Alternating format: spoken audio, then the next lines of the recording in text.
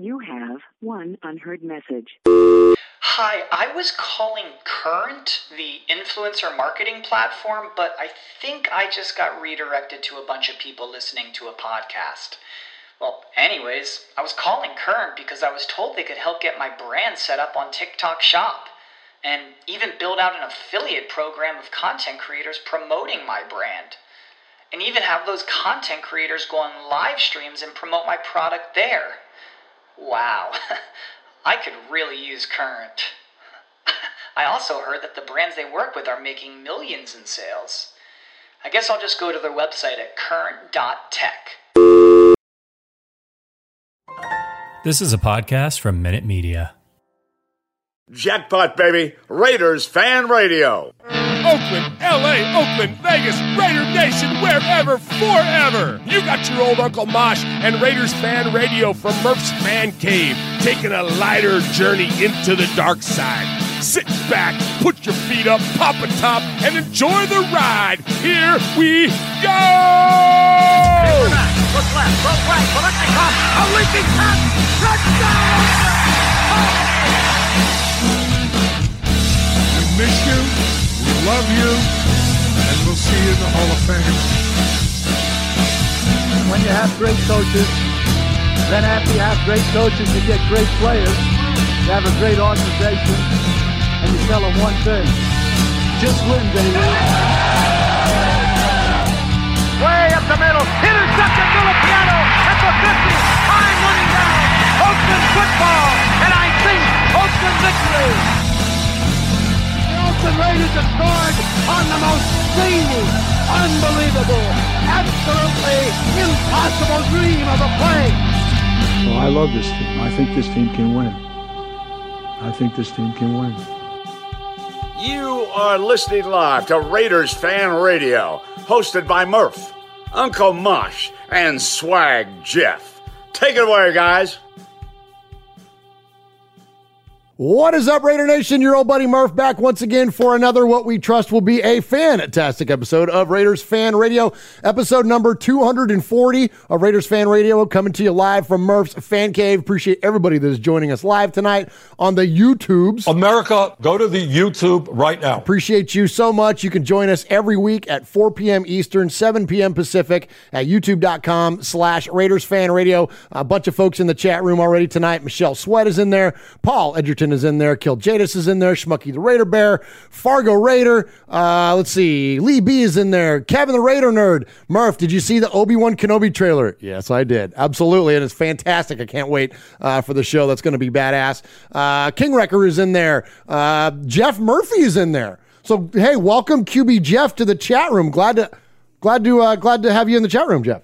Oh, it's fantastic. I love being in the chat room, but I love more being in the fan cave. Hey, you're here in the fan cave. We've got QB Jeff live tonight in the fan cave. He is adorning the western annex of the Murph's Fan Cave desk where Uncle Mosh typically sits. And so, yeah, welcome in tonight, man. Appreciate you joining me. Appreciate you having me. After the little Twitter spat we had, I felt it was only appropriate for me to get on and voice my opinion about all this Russell Wilson and Derek Carr nonsense. Dude, we're going to get into this thing. We're going to get into the weeds big time on this. As we know, Jeff played the position of quarterback at a very high level for a long time and speaks with expertise and knowledge, not only around the position of quarterback, but around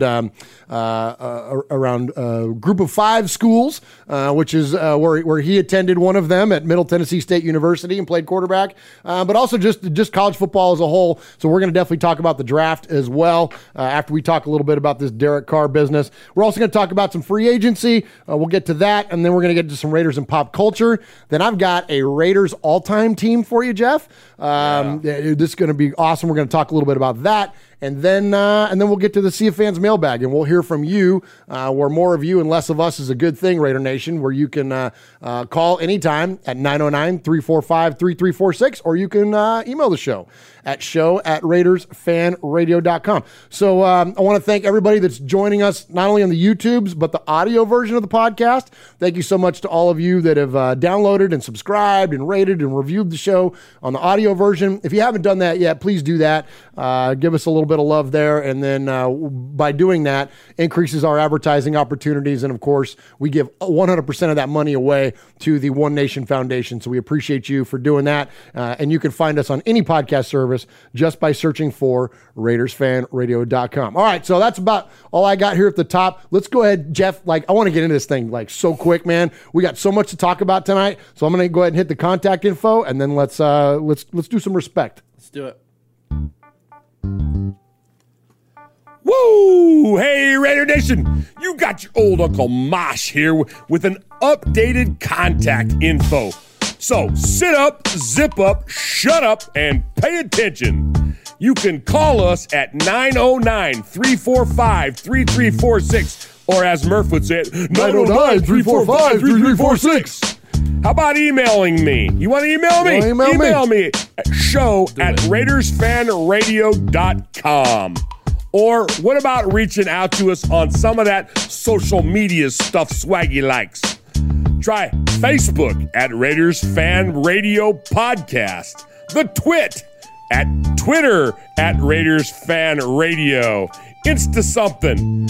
Instagram at Raiders Fan Radio. The tiki-tiki-taki-talk. TikTok at Raiders Fan Radio. Or what about the Twitch? Some of you out there twitching. Anyway, Twitch at Raiders Fan Radio. Or if you don't like that, go to the YouTube. America, go to the YouTube. YouTube.com/Raiders Fan Radio. Oh my God, if that wasn't enough, go to your podcast provider and search Raiders Fan Radio. Holy crap, that was a lot.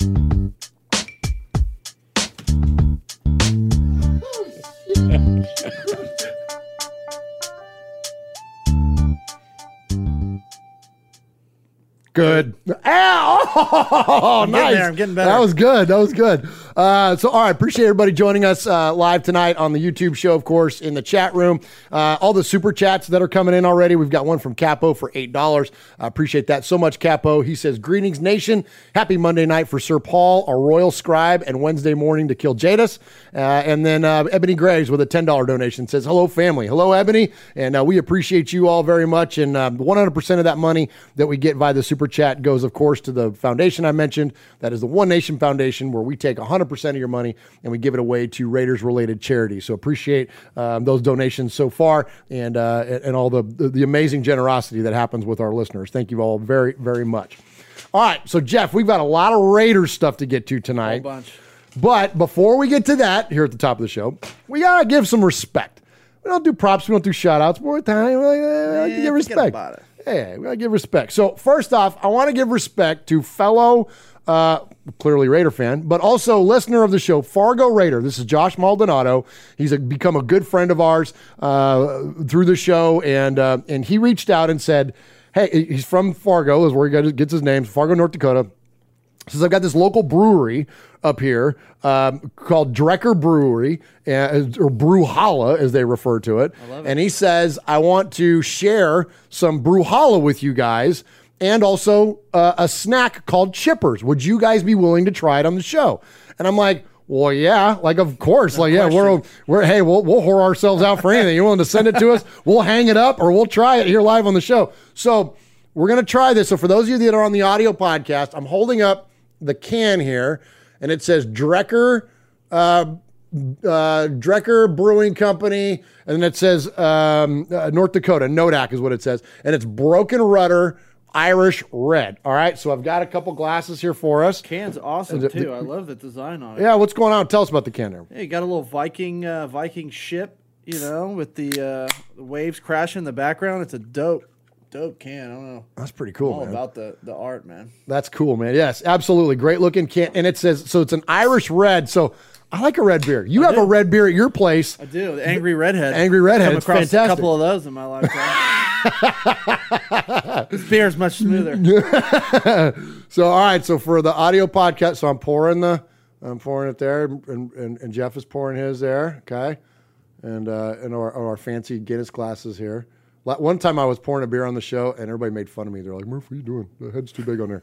I'm like, well, it's kind of hard to like pour it on camera and whatever. It's like the mic, you have the computer in front of you. Yeah, it's kind of awkward. Like, you know, like if I'm in the kitchen by myself, like everything's fine. All right, here we go. So all right, here we go. So this is so you can see it got a nice color there. All right, you ready to tip it up there, Murph? Salud. All right, salud, man. Let's go. Chin down. Go Raiders.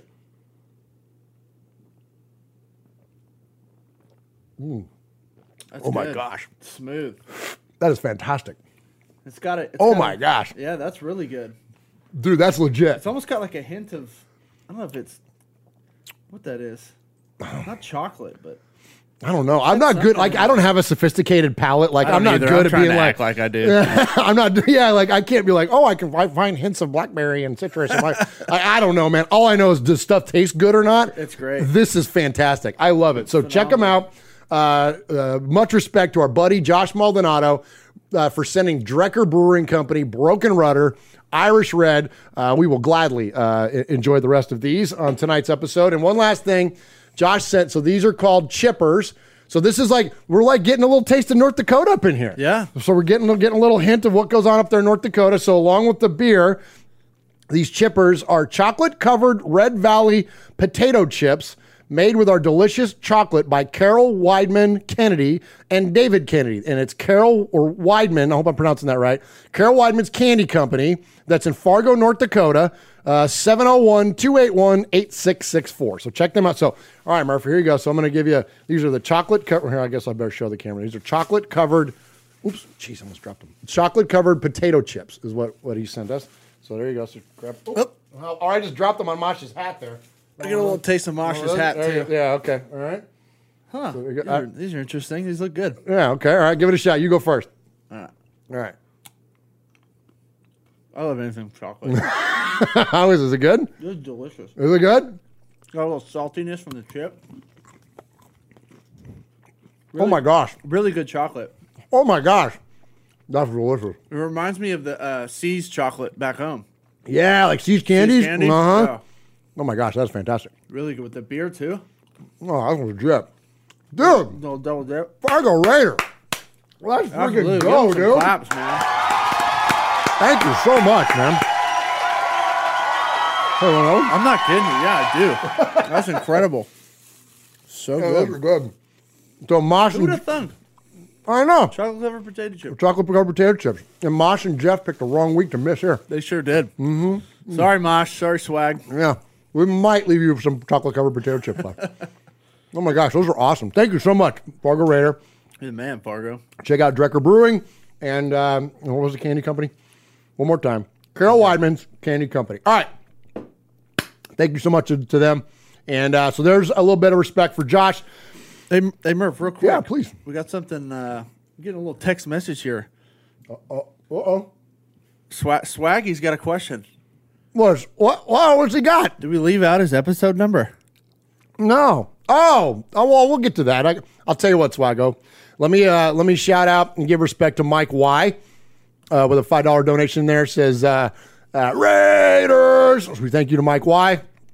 And then one more, Tyrone Graves. He says, me and Ebony want to thank everyone for their cares and prayers. Our daughter's out of the hospital, making progress. Now we're on the road. We're the road of recovery. Awesome. Love y'all. Raider Nation for life. Awesome prayer report there, brother. We appreciate you sharing that with us, and thank you so much for the donation. And then also Daniel Mangus says, send the chips my way.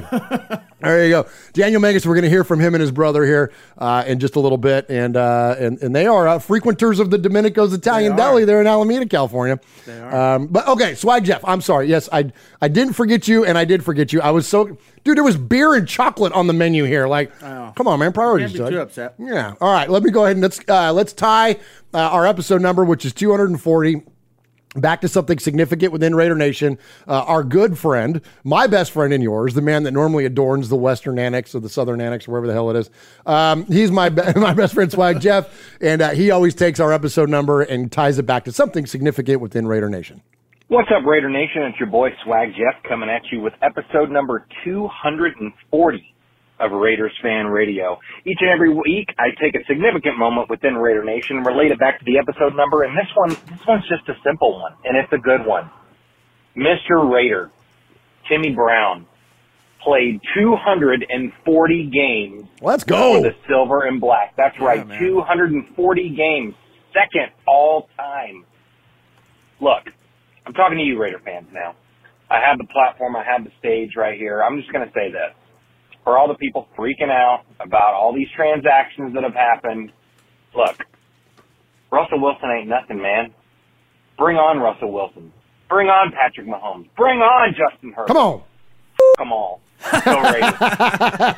Attaboy, Swaggo. There we go. That's it, man. F them all, man. Don't worry about other people's business. Just take care of yours, man. Exactly. That's all you got to do. That's all you got to do. And so we're going to dive. I promise we're going to dive really big time into that here in just a minute. Before we do that, though, I want to continue giving some more respect. I want to give respect to, find my notes here. Jeff, are you familiar with George Anderson? Do you know who that is? No, I don't. So George Anderson was a longtime trainer for the Raiders. I apologize. I don't have my notes in front of me. I think it was like 79 to like 94 or something like that, or like a long time. And so I want to give respect to, and I don't have it in front of my notes. I'm just going to have to go off the top of my head. So I want to give respect to the Athletic Trainers Hall of Fame. It was a brand new thing. They just started, and George is one of the first guys to be inducted into that, in the Athletic Trainers. And so he's famous for a couple things. When you hear Villapiano tell the stories about how they used to put that like plaster cast thing on his arm and he would hit people with all that stuff, that was that guy. The other thing he used to give them was like they would do like these clubs on their hands, but then he would cast their thumb out and they'd take their thumb and like jab it in people's necks and stuff. That was that guy. But then aside from the cheating aspect of it, he actually also came up with the brace for Stabler's knee. And what ultimately, those braces where you have the two like things that go down the sideway. His early versions of that are ultimately what led to that design that's still in existence to today. Incredible. So incredible stuff there for George Anderson. Thank you. I wore one. Did you really? When I tore my ACL my senior year, I didn't get surgery till after the season. So I rehabbed it, threw a brace on it, and played my senior year. Oh no! Did you really? Yeah, how do you do that? Well, you got two options. I mean, if you get the surgery, you're out 6 to 8 months, which I wouldn't even have suited up or anything for my senior year, which it's like, this is my last hurrah. No, I'm not going to the NFL. Like, I want to suit up and play what I can. So you just do a bunch of exercises to strengthen all the muscles around the knee, which helps support it. And then the brace gives it extra support. So, and you're good to go as long as you don't cut too hard. Wow, no kidding. Because then it shifts on you again, and then it's like, it hurts, but it's already torn, so it's not like... How much of a mental it's huge. Was that for you to overcome that aspect? It took me a long time during the season to get over it and figure out what I was capable of and what I couldn't do. And then even after the surgery, it took me years because when I tore it, I was in practice and I was running and I made a hard cut and it shifted and it just snapped. So I wore that brace after my surgery, honestly, when I didn't need it for at least a year when I was, playing pickup ball and, flag and all that stuff. So. Wow. I always wonder about that because, like players that have a significant injury, like we're always kind of quick to judge them when they come back, and players come back quicker than ever now from injuries like that. But I got like the mental side of it. I don't care how great you are and how strong you are mentally. There's got to be just a little bit of something in your head as you're playing, because, like the last thing you want to be doing as an athlete is, is thinking. Yeah. You want to be thinking about your knee. You know what I mean? So it takes a while. I mean, it just takes repetition of you testing it. Like, all right, I'm going to do this and do that and see how far you can go. And then, I mean, even so, like, you get tackled or something and you're like, am I good? Okay, I'm good. Let's get up and go. That's crazy, man. That's crazy. But yeah, so much respect to George Anderson and the Athletic Trainers Hall of Fame. All right. So speaking of your playing career, I got one more bit of respect to give, and please use this opportunity to call out your podcast and to promote the heck out of it, because it's fantastic, and it's the Group of Five Guys podcast, and you had one of your former head coaches on one of your latest episodes and talk about this, because I thought, it was one of the best episodes you guys. You've been doing the show, what, a year? Yeah, our last football season was when we started it. So this was the one that dropped tonight was episode 26, and Coach Beams was 25. Okay, Coach Beam was 25. So talk about that Coach Beam episode. Yeah, it was a great episode, man. I had my former coach on from Laney Junior College, and they were the college that Netflix did their Last Chance U Season 5 documentary on. So just having him on, just talking about different aspects of the junior college life, because a lot of people don't know what that life is, especially when you see, there's a handful of junior colleges on the East Coast and a couple in Mississippi, and there's like one in Kansas. But in California, man, there's tons of them. And, their regulations are so different from all the other ones.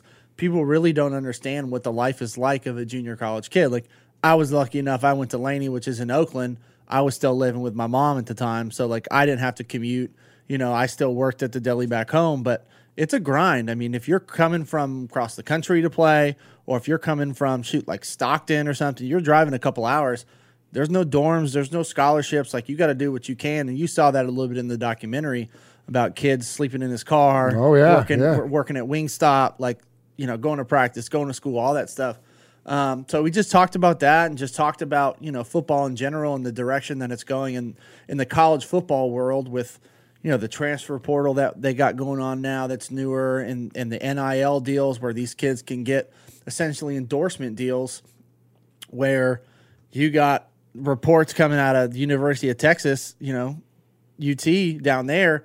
I mean, once you sign as an O-lineman, you're automatically getting a $50,000 NIL deal. That's bananas, man. Just to sign. So what it's done essentially is made illegal recruiting legal, and it's just going to change the landscape. Because that shit's been going on forever, right? It's been going on underneath the surface at these bigger schools, but now it's just like all out in the open. And then you add the transfer portal on top of it, where now these kids can just go wherever they want.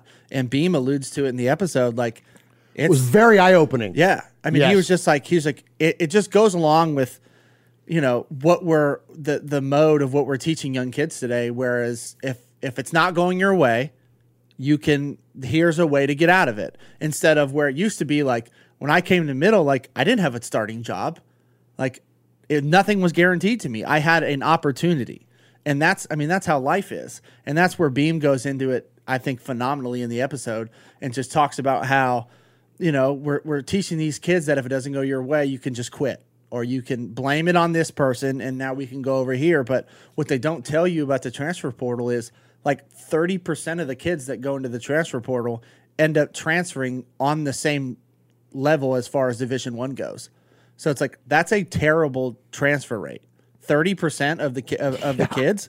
So it's like, everyone thinks the grass is greener, right? But that's not how it is. It's not at all how it is. And it's just changed how coaches deal with scholarships. It's honestly, it's just a wild west right now until they figure it out. But Beam does a great job of just making it simple and giving his opinion on it. He's been coaching in the Bay Area and Oakland. He's an Oakland legend for over 40 years.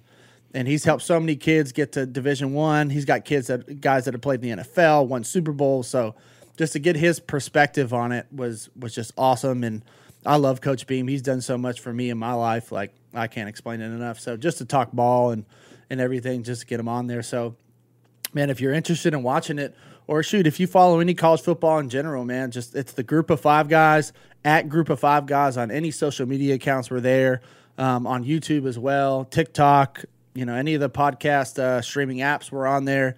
Man, if you can, just give us a like, give us a subscribe. We appreciate it. And it's good content. It's me and my four buddies that we all played at Middle Tennessee together. So, we talk everything from, tailgate atmospheres at different schools, what's going on at different schools during the season, covering schools. And we travel a lot too. So, we try and get out to as many schools as we can, and just meet people, experience what the tailgate's like. We go behind the scenes and we get locker room access, facility access, and just trying to put them on blast, because everything you see on ESPN is Clemson, Alabama, Georgia, Ohio State, Michigan. Like, that's it. That's all you see. Yeah. And there's so much good football and football players coming from the Group of Five schools that's what we're about. We're just about trying to shed the light on those guys. That's awesome, man. That's awesome. So, yeah, definitely support what they're doing over there with the Group of Five guys and our buddy Jeff. So, and I'll brag. And there's a great part of the episode is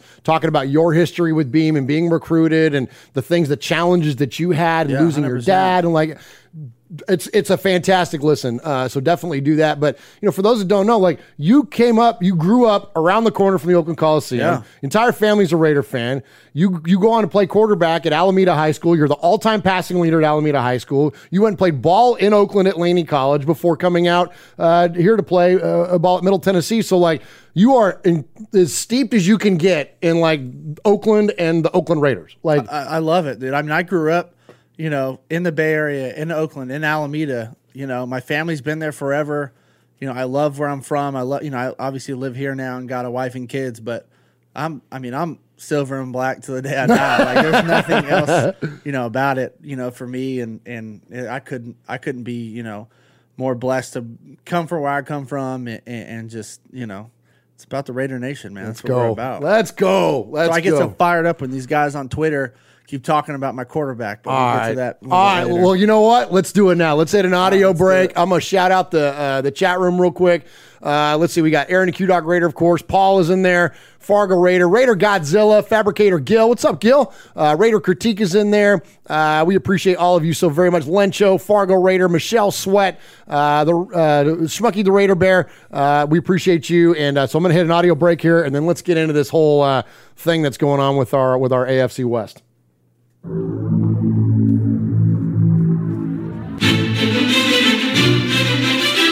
Patrick Claybon with NFL Network here. Hey folks, I know 3 things you might like. Do you like football?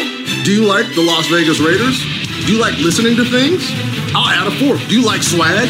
Well, here we got Swag Jeff, Murph, Uncle Mosh. This is Raiders Fan Radio.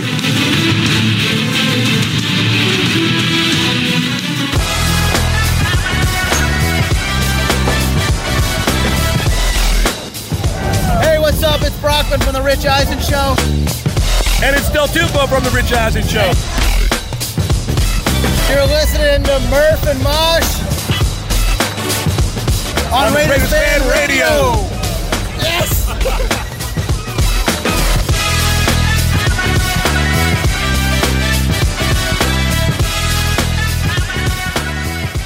All right, appreciate everybody joining us live here tonight, and you can do so each and every week at youtube.com/RaidersFanRadio or on the audio podcast, Raiders Fan Radio. Just search for it on any of your favorite services. All right, so our division got a little bit of a shake this week. So the Seattle Seahawks trade Super Bowl winning quarterback Russell Wilson to the Denver Broncos for everything. The Broncos gave up Noah Fant. They gave up their quarterback, whatever. He's kind of whacked Drew Lock. But like Shelby Harris, great defensive tackle.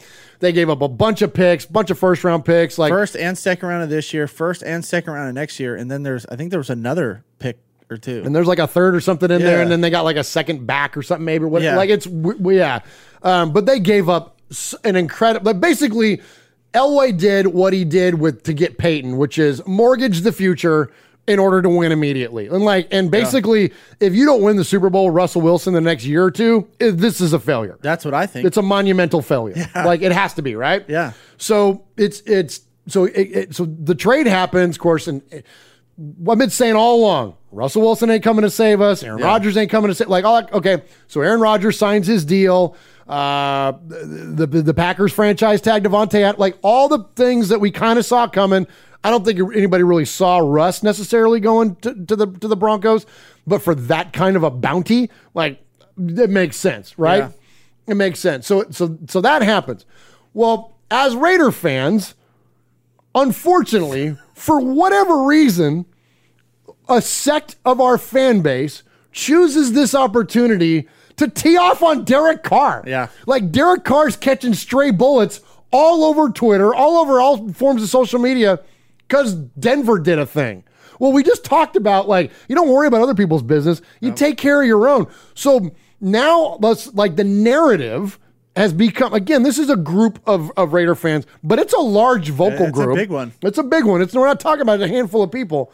There's a large vocal group of Raider fans that are now immediately screaming at the sky, it's over. Yeah. We're going to have a losing record. We have the 4th best quarterback in the division. Unbelievable. This is a disaster. Like Free agency hasn't even started yet, and everybody's got us coming in last in the nor the draft. It's the most ridiculous nonsense. Before I get into like reading you some things, I'm gonna set you up like this, Murph. I'm gonna tell you this.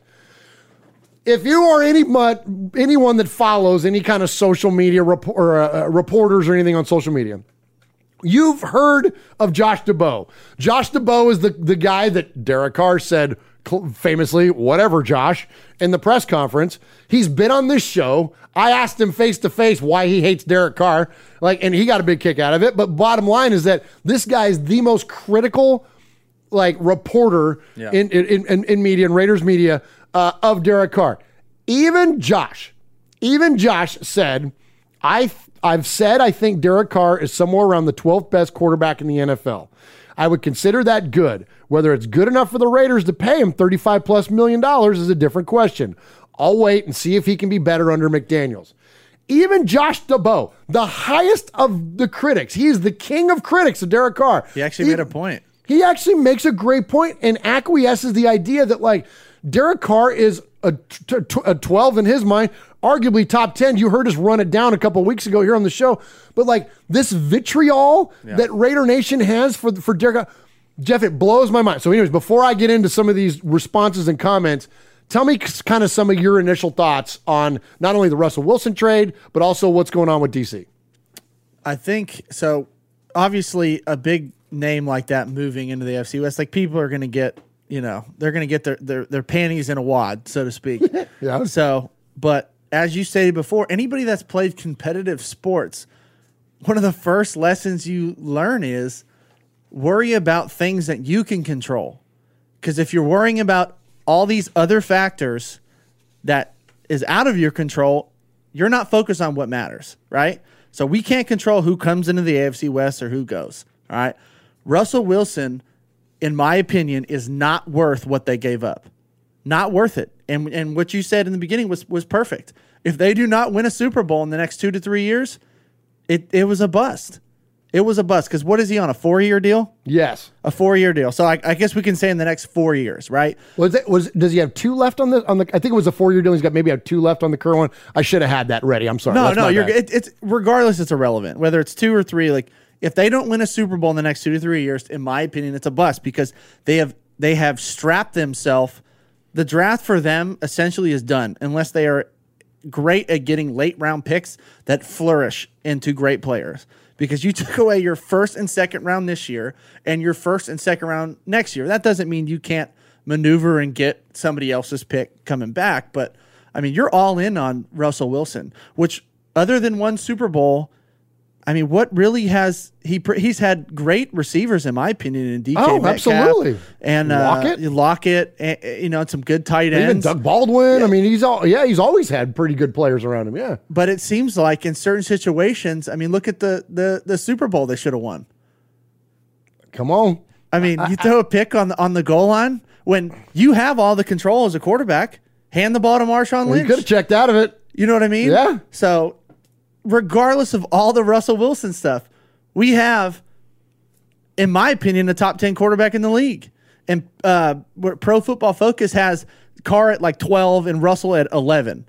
So NFL had Carr at 10 and Russ at 12. Yeah. So it's they're right there. They're right there. So he's now all of a sudden the 4th best quarterback behind Justin Herbert, who he beat to go to the playoffs, and the Chargers sat at home. So how does that make Carr the 4th best? There's 4 quarterbacks in our division, and only 2 of them went to the playoffs last year. Exactly. And one of them's ours. And then, if nothing else, what other quarterback in our division had a head coaching change in the middle of the season, had their top, arguably their top receiver get kicked off the team, number of other guys leave, and then you have the 28th ranked offensive line after the season is what they were ranked at, our O-line. No, the only guy who graded out higher than 65% was Colton Miller. Everybody else was 64 or lower on our offensive line. That's what they were graded out. And I take these with a grain of salt, but you saw it on the field. Leatherwood played terrible at tackle. They moved him at guard. He was a little bit better. Brandon Parker was getting absolutely abused all year long. If we do not address, and we'll get into it when we talk about the combine and the draft, if we do not address our offensive line, then I'm worried about who's making decisions up there. And so Raider hater will say, well, Joe Burrow didn't have a great offensive line either. Yeah, well, he has Jamar Chase. Yeah. But our guy went to jail. You know what I mean? 100%. Like, I'm sorry. Well, it's an excuse. Okay, well, it doesn't make it not happen. Yeah.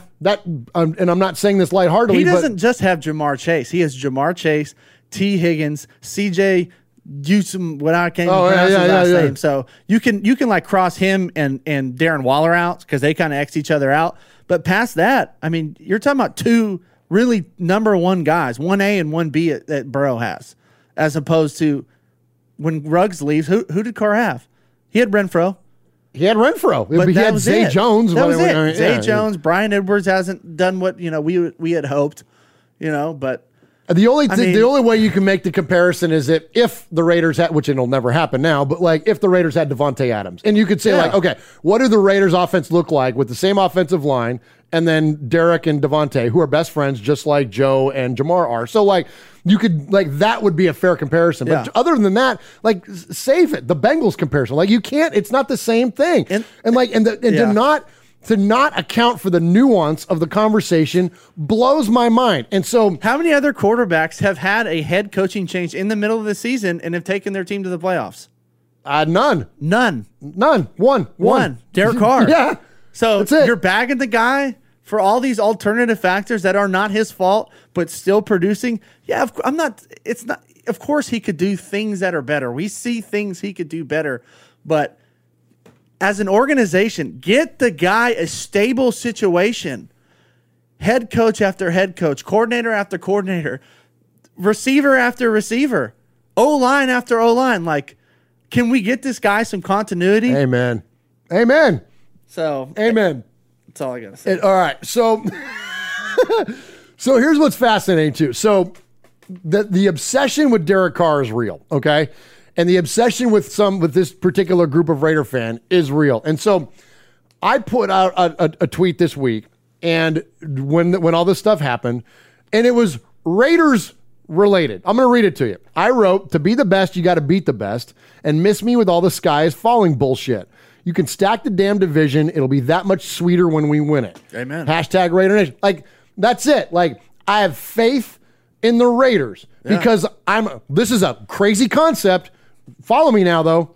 I'm a Raider fan, so I have faith in the Raiders. Now, here's an even crazier concept. I root for the Raiders that are, not the Raiders that aren't. Correct. Right now, this is the Raiders that are, so I'm going to root for them. And Carr's not going anywhere. So I'm going to support him. So I put this tweet out, and then here's some of the responses that I got. And we know some of these people. Let's hear it.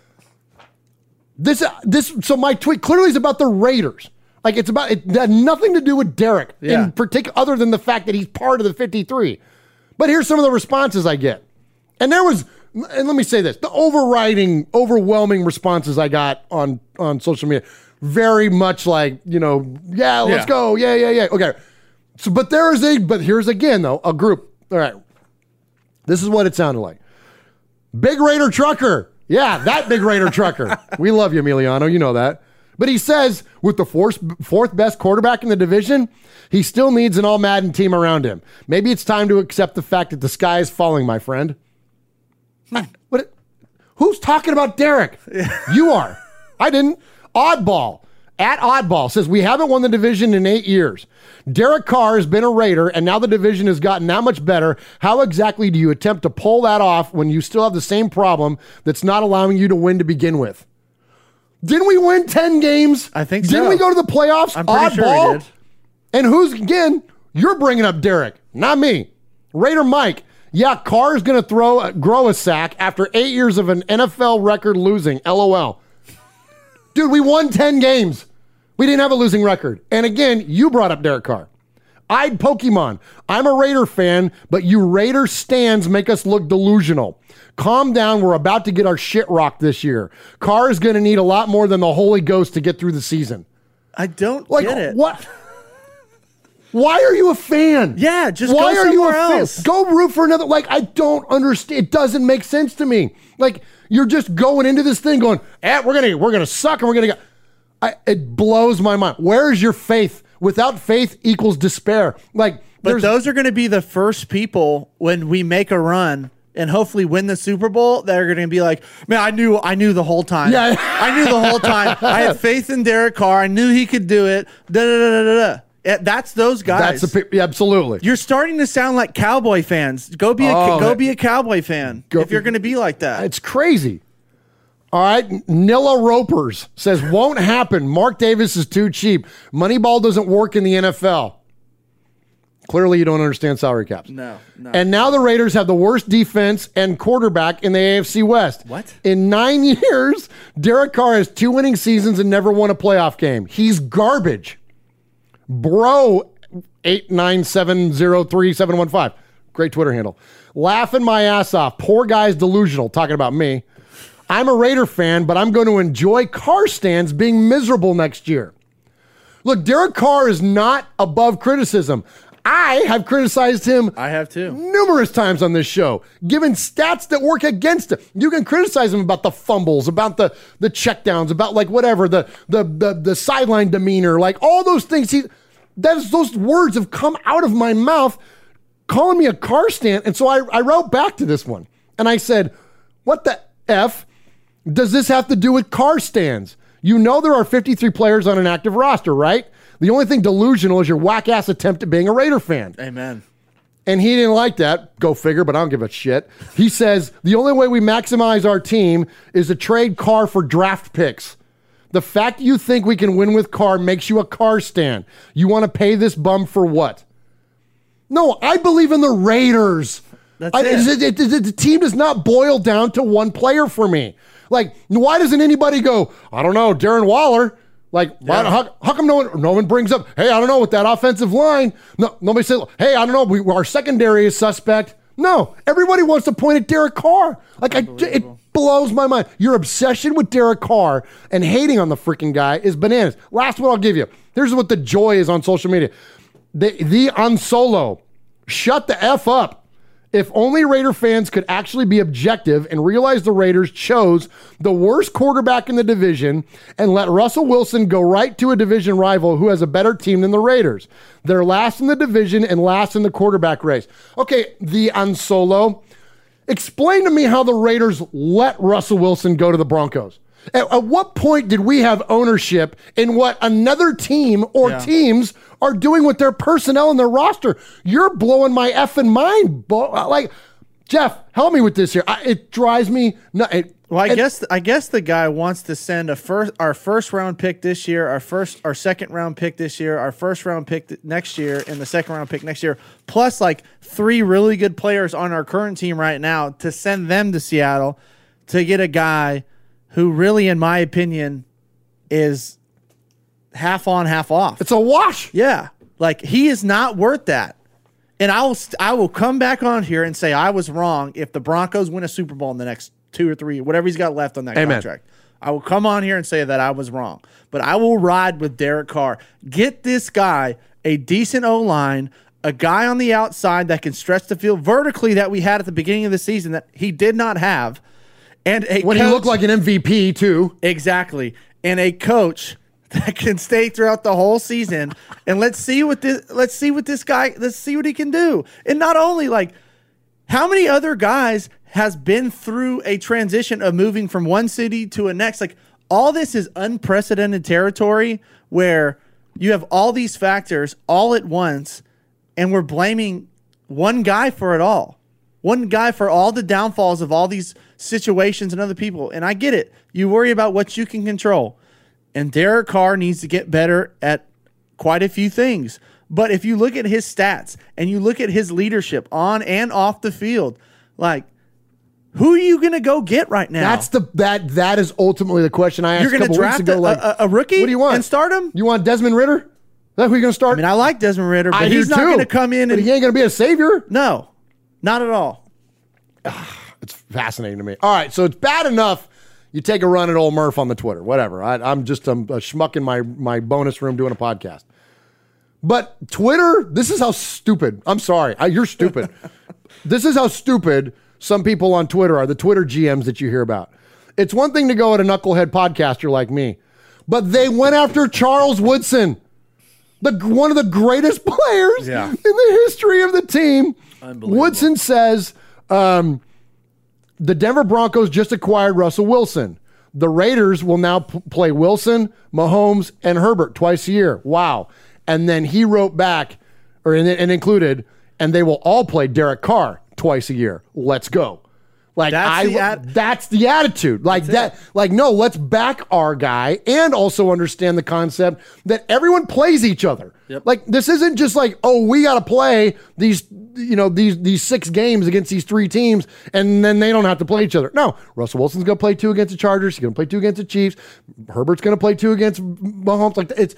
Everybody's all those guys got to come into Vegas and play against Crosby and Ngakoue and everybody else that we get in free agency and in the draft this year. Thank you. Thank you. Bring it. Let's go, man. Thank you. Charles Wood. So somebody asked Charles after he said that, yo, Wood, you played for Al. What do you think he would have thought of Carr? Some of these people think that he would have got rid of him. What do you think about that? I don't see it. Charles Woodson, one of the greatest Raiders of all time, Mount Rushmore of Raiders. Charles Woodson says, name the quarterbacks the Raiders have had other than Rich Gannon that Al would have liked more than Carr. Crickets. Stabler, the end. Yeah. Al, and then he says, Al would have been fine with DC. Like, look, man, you run at us, you can disagree with us, like, knock yourself out. You start running at Charles Woodson, you're an idiot. I'm sorry. Hands down. You're a freaking dopey ass fan if you're taking a run at Woodson. There's nobody else that has the experience and the background that Charles Woodson has and the perspective that Charles Woodson has. So if you're still going at the guy, I ain't got nothing for you, bro. Got nothing for it. That's it. That's it, man. Move on. MoveOn.org. All right, so look forward to catching up with the chat. Ashton is in there. What's up, Ashton? Firas is in there. Paul Edgerton is in there. Aaron the Q-Dog Raider, of course. Erica S is in there. Michelle Sweat, Fargo Raider, Jojo Valdez, Lee B. Appreciate all of you. Appreciate Crew Joe. Yeah. Go ahead. But no, so we appreciate all of you so very much. Ashton, that's pretty funny, man. And appreciate you being there, buddy. Rogue Code is in there.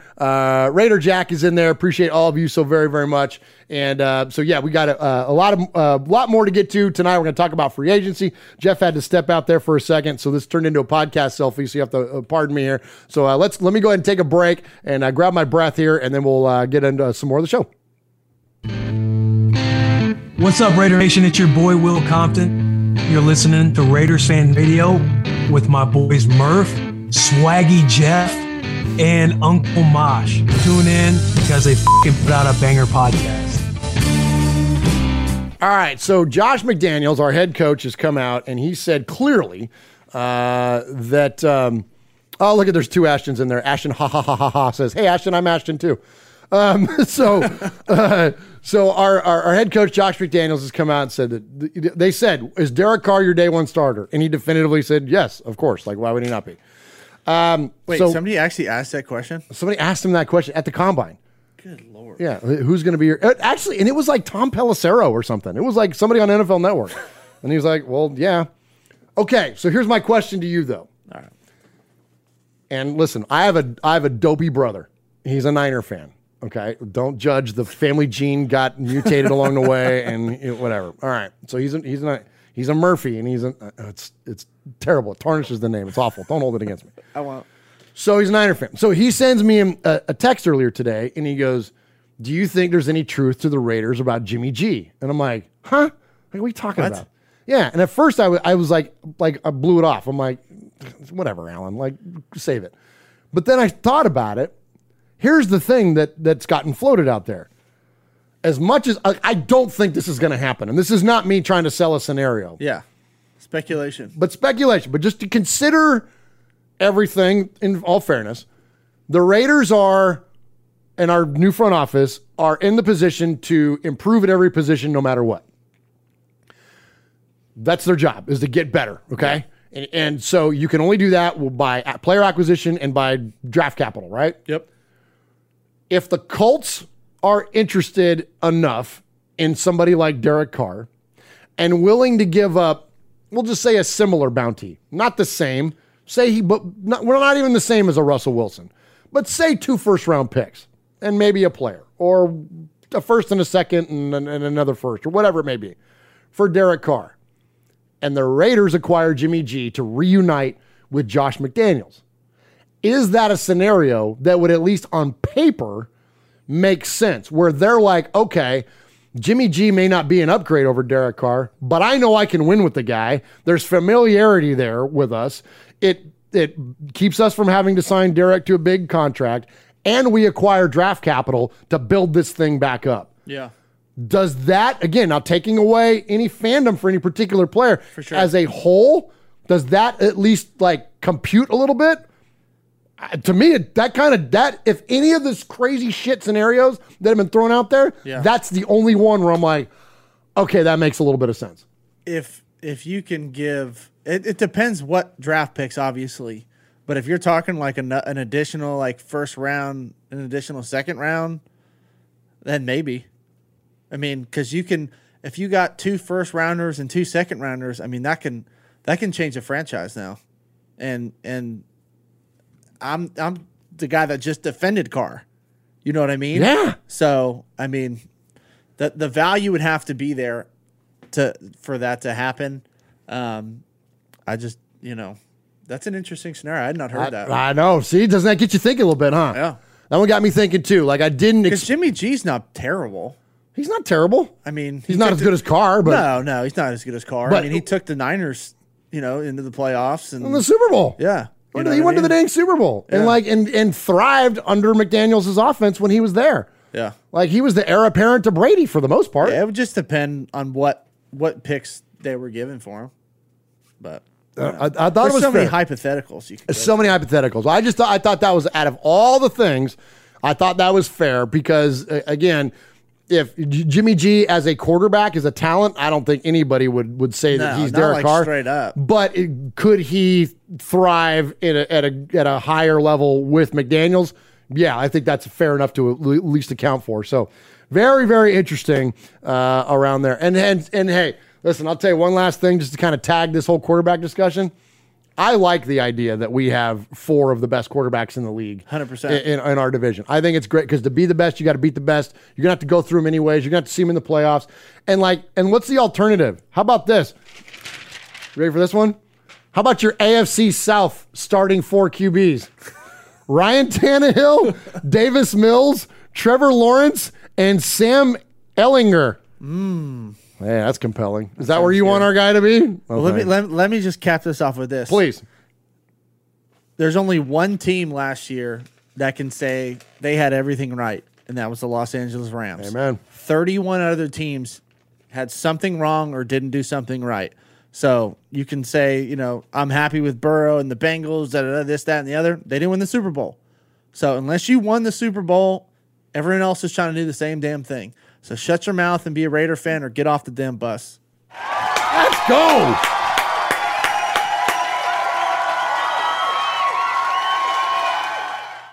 Hey Raider Nation, this is Max Crosby from the Oakland Raiders. And goes down, and Max Crosby, who forced a fumble last week. You're listening to Murph, Mosh, and Swag Jeff on Raiders Fan Radio. Thank you so much.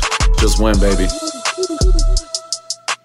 All right, we appreciate everybody that's joining us in the chat room tonight. Appreciate all the super chats that have come in.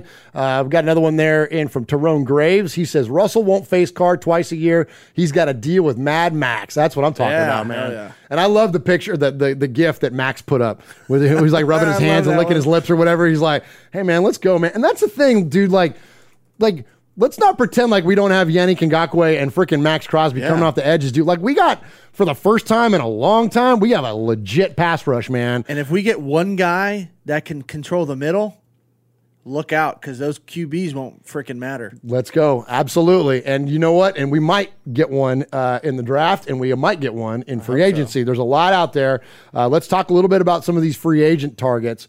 And again, let me shout out the chat real quick because I appreciate everybody in there. Raider Critique is in there. Jeff Murphy, Fargo Raider, Ms. Molly, Paul, Lee B is in there. Tyrone Graves, Tom Thom is in there.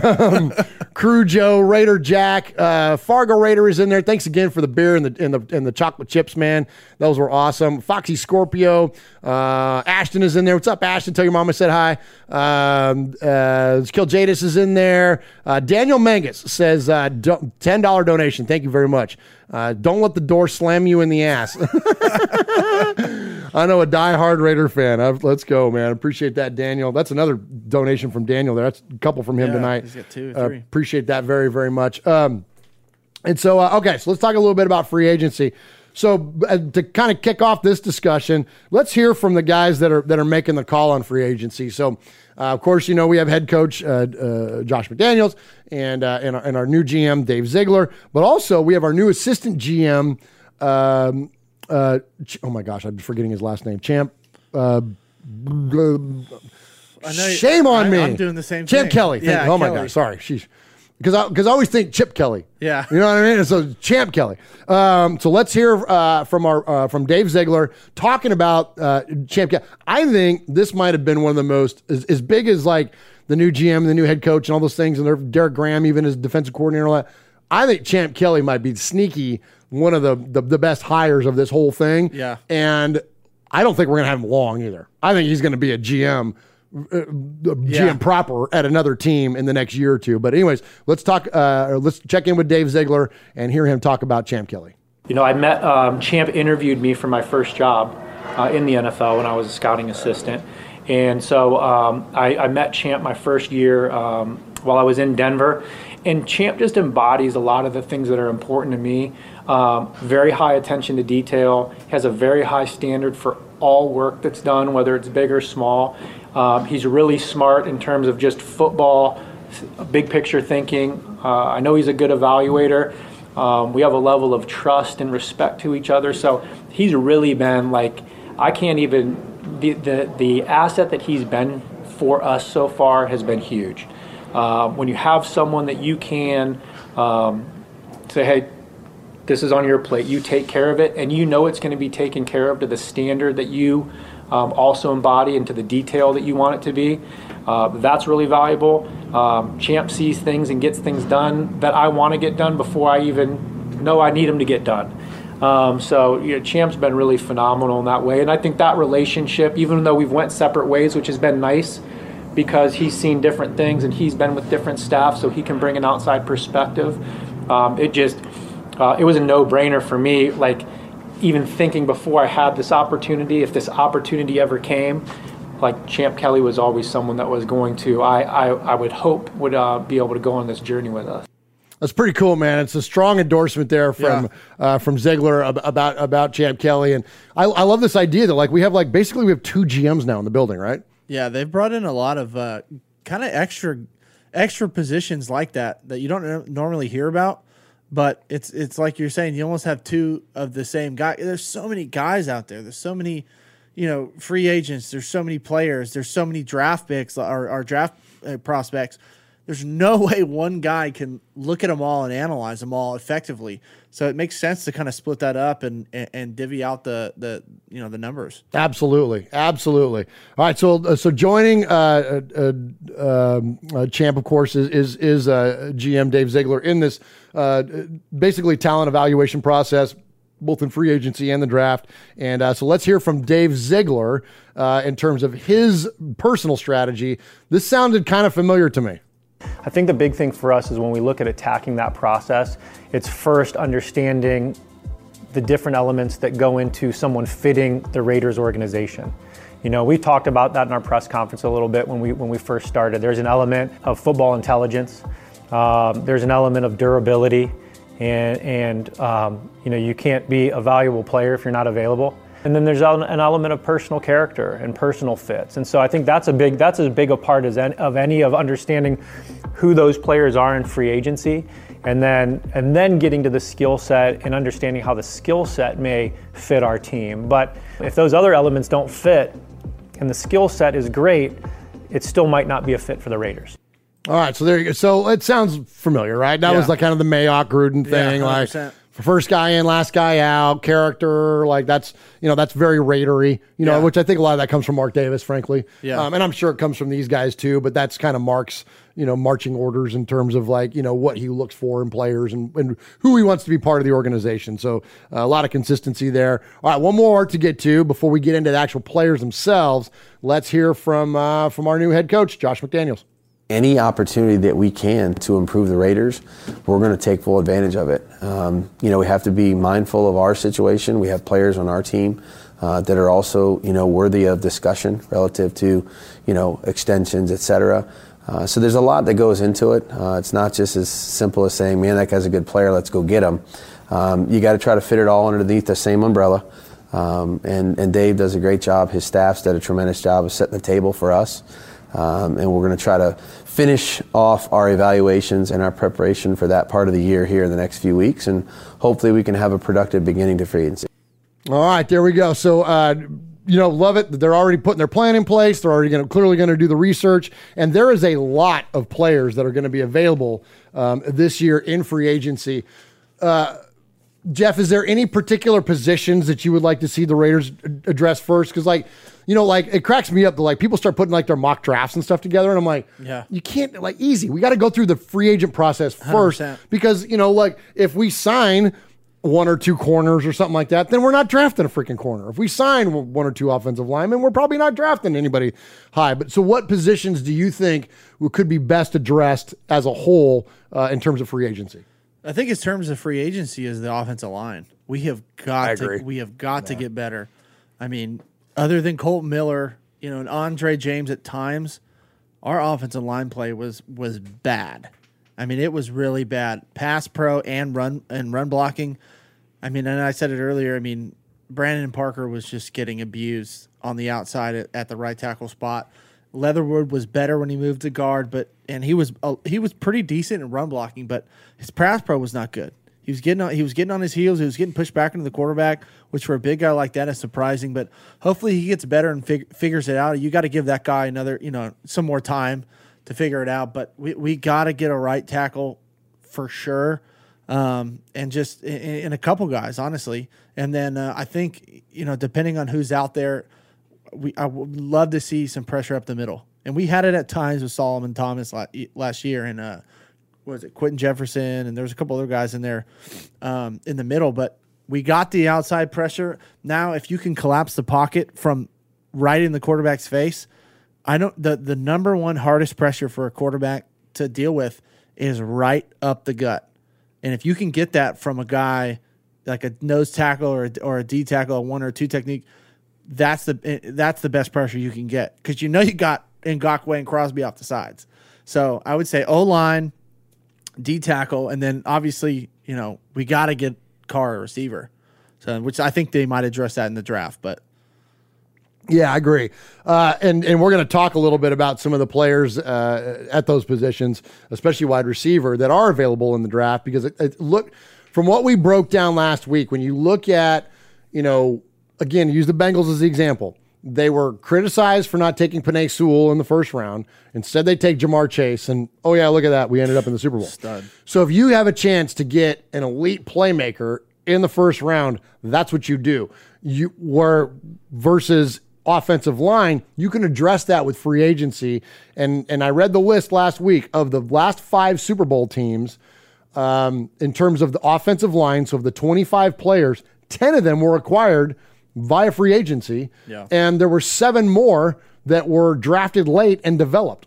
So the majority of offensive line players, you're not drafting a first round offensive line. So this is the time then for the Raiders to attack it. And so when you look at a player like Brandon Scherf, who's going to be out there, granted he's going to be expensive, but that's the kind of player that's going to be available to the Raiders in free agency. And maybe that's a direction that you go in.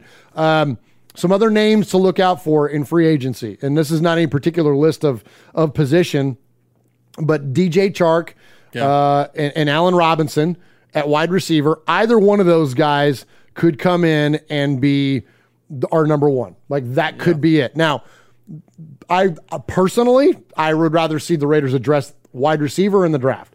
because you get them, they're cheaper. Yeah. And they're youthful. Like they're going to last a long time versus these guys are great. But I would like to see our number one. Now that said, number one wide receivers out of the draft aren't necessarily going to make an impact day one that we're going to draft at 22. Yeah. So there's definitely a game there to be played. What do you think? Yeah, I think this draft is got plenty of wide receivers, and we got to get somebody that can stretch the field vertically.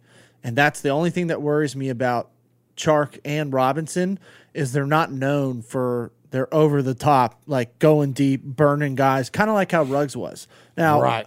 Ruggs, I loved him, but he was on the smaller side, so he figured it out year two, going deep. But we got to get somebody to take the top off the defense. It takes the pressure off everything else, and that's why our offense is working so good when we had Ruggs.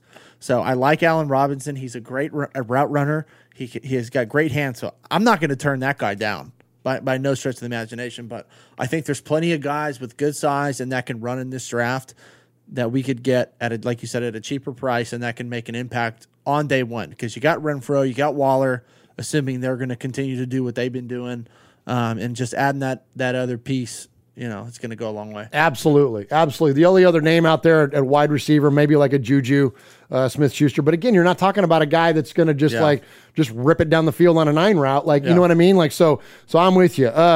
Going to the other side of the ball, here's another area where I think that we could use to address through free agency, and that's our secondary, because we're probably going to lose Hayward.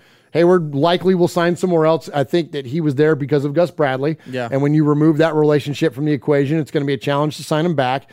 We know we need safety help. There's a lot of question marks around Jonathan Abram. And I think that for me, going into this offseason, there's more question maybe in the defensive secondary than anywhere at the whole in terms. So when you look, Tyrann Mathieu is going to be out there. Stephen Gilmore is going to be out there. Kyle Fuller is going to be out there.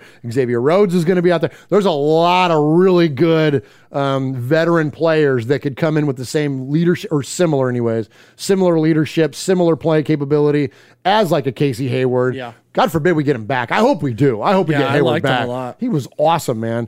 But there are some really, really good players out there in the secondary. And I feel like those are the kind of positions that you do want to draft impact, or not, excuse me, you want to sign impact players there for sure, versus draft and develop, and right? It's just less of a risk. And that's just, with those type of players where you got your linemen, O-linemen in particular, and your DBs. Like if you can get a guy who has a proven track record, you can see film on him in the NFL. He's got experience. I feel like if you can minimize your risk in those areas, that's your best route of going.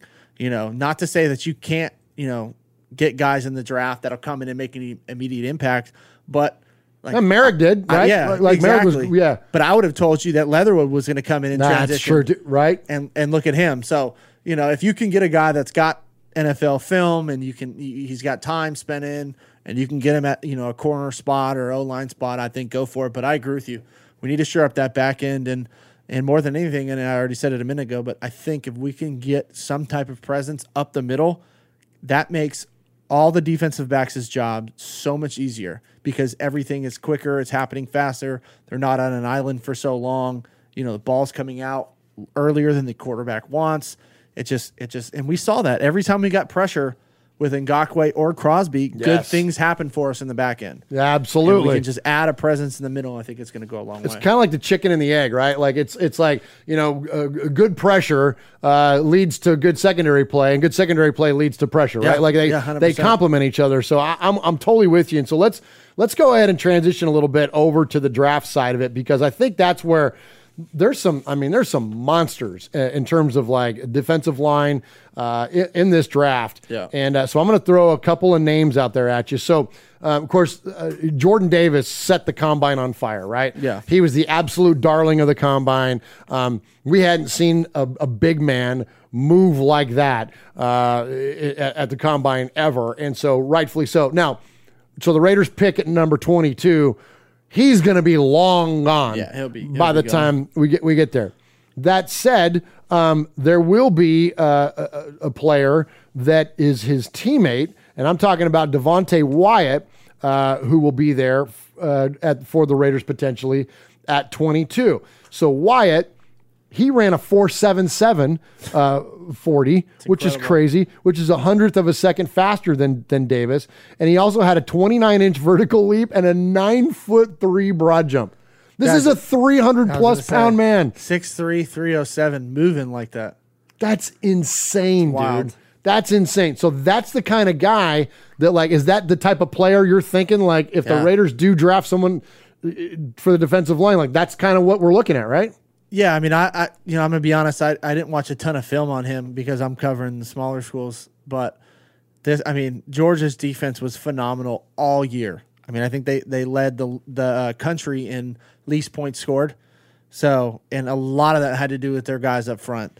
So this is exactly the type of guy we need that can just compress the pocket into the face of the quarterback to make him feel a certain way where now he has to it's all about making quarterbacks uncomfortable.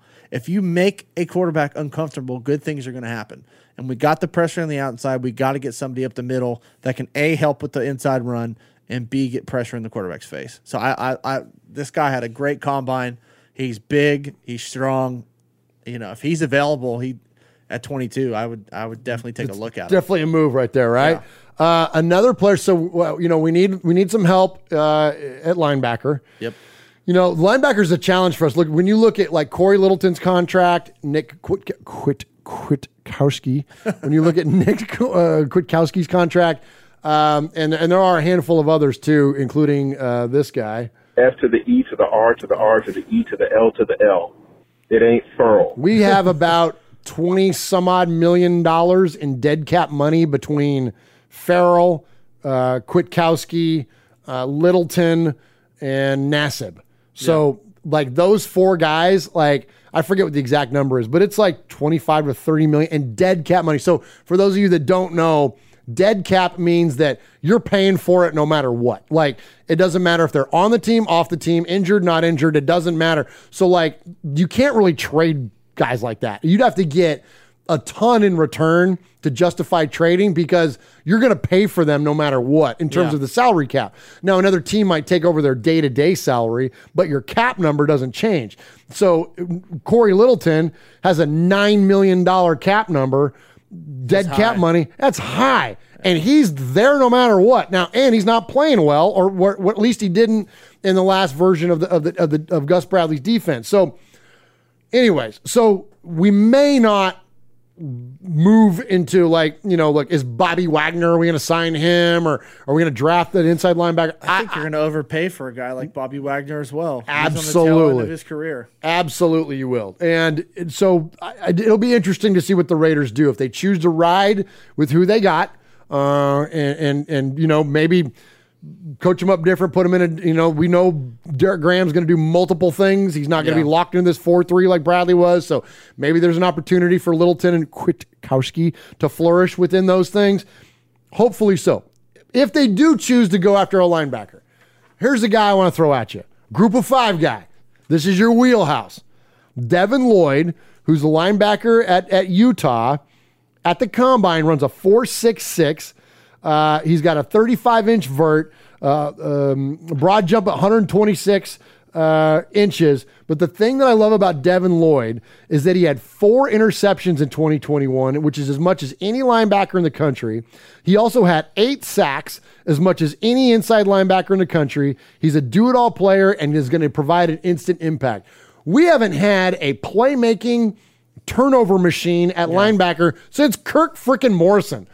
So would you see a guy like Devin Lloyd, and what do you think about him? Yeah, no, I like Devin Lloyd. He's a guy that can run. He's fast. He can hit. He's got a nose for the ball. I would absolutely. I mean, we need a young presence that's going to eventually take over, in the middle. So I'm all about Devin Lloyd based off of his ability and his history this past season. Another name, and I said this last time I was actually on here, to look out for. I'm telling you, this guy is going to be a stud. He's flying under the radar. I don't know where he's going to go in the draft, but he's coming out of Wyoming. Chad Muma. This guy. Oh, yeah. Talk about him. 6'3", 240 pounds. He ran a 4.63 at the draft. He led the nation in tackles last year, and he was very close his junior year as well. So if this guy's available in the second or third round, and we, and it all depends on who we, get in free agency. A lot of that depends on that, right? Get this kid, because he's going to be a stud wherever he goes. He's always around the ball. The Mountain West is a tough conference. They all beat up on each other every year. So all of them go, middle of the road, like 6-6, 7-5, that sort of record. But it's because they just battle. And this guy was a stud last year. So either one, I think you couldn't go wrong with either one, Devin Lloyd, or if you can get Chad Muma. I'm all over Chad Muma. Well, and I like that call too, because then you are allowed to, then you take your big playmaker offensively in the first round, and then take a guy like that in the second or third. And you know what? And it's a relatively low commitment to the player, 100%. And so you can then basically, like, yes, you're paying Littleton this big salary, but then you've got Muma in there and he's inexpensive, just like Divine Diablo is. Exactly. And you kick Divine Diablo to a weak side or something, maybe, or whatever, or a strong side, even to cover a tight end, right? And he was hitting at the end of the season too. He was playing some really good football. So you get these guys in middle to late rounds, and we've had success at that over the last couple of years. So if we can just continue to do that, I mean, that's where you can really make big strides as a franchise. You got to hit, and where I could say times we've missed on our first, second rounders, but we've had some pretty good success in the third, fourth, and fifth, the late rounds. Absolutely. Mullen, Crosby, Renfro. Like we've had some monster players come out of those later rounds. We got to continue to do that. Absolutely. All right, so let's go back to the first round pick. So we talked a lot about wide receiver. You've really have been pushing this really, and even back before Ruggs, the incident happened and all that. One of the things that you talked a lot about was that ability to stretch the field, and it was like for Derek Carr and the importance of that and the way that allows for guys like Waller and Renfro to work underneath.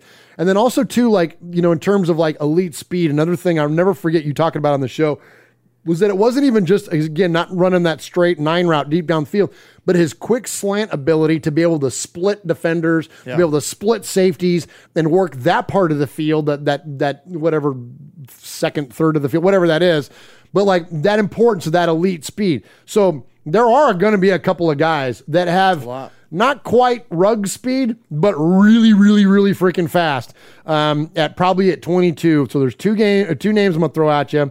Jahan Dotson is one of them, and Chris Olave is the other. So Jahan Dotson ran a 4.43 at the combine, and Chris Olave ran a 4.39 at the combine. So both of these guys have absolutely elite speed. Jahan Dotson comes from Penn State. Chris Olave is Ohio State. What do you think? I know you're not a Power 5 guy, and I want to hear these are the last two names I have on my list, and I want to hear about yours.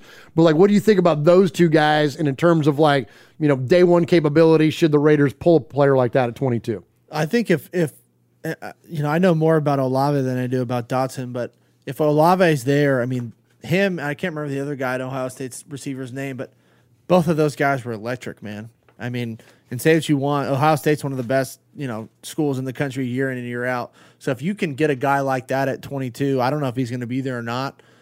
And it all just depends on who we get in free agency. If our O-line is looking good and shored up, I think we need to go receiver, or unless a top D tackle or something, inside guy drops to you. So it's all very like fluid and relative. It all depends who drops, who you get in free agency. But I love Olave. Just based off the stats that you listed off Dotson. I mean, Penn State was a really good school too. They had, they were a top team for a long time last college football season. So I think either one of those guys, they got plenty of film, and I'm a big film guy. If you got a guy that has plenty of film, 2-3 years worth of experience, and you can go back and look at the body of work, then that's going to be a safer bet. I'm all about minimizing risk. So Olave, but there's plenty of speed out there. Any guys so let's go to the group of 5. Who's like, aside from you mentioned Chad Muma, and then who else is on your radar? Receiver wise, Calvin Austin out of Memphis. Guy ran like I think it was a 4.38 or 4.37. The guy's a burner, but he's a small guy. He kind of reminds you of Ruggs, right? Okay. But a guy like small, like 5'9" or like 5'11"? No, he was like 5'8", 5'9". Okay. He's a smaller guy. So, and being at Memphis, I don't know necessarily how he transitions into the league. Playing against bigger DBs, bigger safeties. That's always a little bit more of a risk as opposed to Ruggs, who's at Alabama, who's used to going at bigger guys. But Alec Pierce out of Cincinnati. He's a 6'3" guy, and everyone was questioning his speed. He ended up running like a 4.4. Okay, that's legit. He's a big body. He can catch. He's I think he's a 4th or a 5th year guy. He's been there plenty of times. He's got plenty of film. If he's at a late round, like a 4th or a 5th rounder, like that, go get him. Like around where we grabbed Edwards, like somewhere in that range. Exactly. Yeah. So Alec Pierce is a name to look out for. But if we're in the first round and Olave's there and the D tackles that we probably wanted is not, I would go with him. That'd be my guy. Okay. Anybody else in the group of 5 that you I know, like let's talk about quarterbacks. So we Mariota's likely gone. So is it feasible that the Raiders in a later round or something draft a quarterback to come in and fill out the room a little bit? I hope they do. I mean, if they do and you can get them, and Carson Strong out of Nevada is a top guy. He'll be gone probably in the first or second round. And then you got golly, I can't remember the kid out of Liberty. He'll be gone. Oh, Malik, Malik Willis. Yeah, he'll be gone in the first round as well. But I've said it before, Bailey Zappi, man. That's the guy, right? If this guy's hanging around in a late round, grab him because he is smart. Everyone was doubting his arm strength, but the guy's, he's got plenty of arm strength. He's got better than Garoppolo, and Garoppolo's starting in the league. Yeah. And this guy put up numbers. He broke every record in college football. So I'm a big Bailey Zappi guy. Did you watch the Combine at all? I watched most of it, yeah. He was throwing dimes, dude. That kid, because you had said his name, and so when I was watching, I looked out for him, and I'm like, oh shit, Murph was right, man. Like this, not Murph, Murph, you. Yeah. Sorry, anybody that doesn't know Jeff's nickname is Murph too. So I'm like, wow, he was right. Like, dude is. And I know it's the underwear Olympics, but still, man. Yeah. He's still making throws. He's polished, man. He's got tons of experience, and you can't replicate that. Like when you throw the ball that much. He did it at Houston Baptist where he was before he went to Western. He goes to Western, which is D1, and breaks every record for a quarterback on the books. I don't care who you're going against. You're still reading defenses, throwing the ball. Like if he's around in the late round and we feel good about who we have and we don't need to address anybody else, grab him. Love it. All right, good stuff there from QB Jeff, and I look forward to catching up with the chat room and seeing what your thoughts were. I want to shout out and give respect to our buddy Pineapple, $20 donation in there. He says, I was out on the ledge after the donkey news, but you guys are talking me down. We appreciate that, and yeah, we just try to give a little bit of positivity to this whole Raider thing that we do. Matthew Mangus is in there. Aaron the Q-Dog Raider. Paul is in there. The Big Easy. What's up, Big Easy? Haven't heard from our buddy Big Easy in a minute. Tom is in there. Fargo Raider. Michelle Sweat. Kill Jadis, Fabricator Gill, Tyrone Graves, Black Tide Raider. That's a new name. Appreciate you, Black Tide Raider. Thank you for joining us here at Raiders Fan Radio. And who else we got? I'm going to scroll up there a little bit. Shalene is in. Shalene is in there again. That was a new name from last week. Appreciate you. Raider Critique is in there. Vato Loco is in there. A lot of our good friends in there. We appreciate you checking us out here at youtube.com/Raiders Fan Radio. All right, a couple more quick things to get to before we get into the Sea of Fans mailbag. Let's check in next with a little bit of Raiders and pop culture.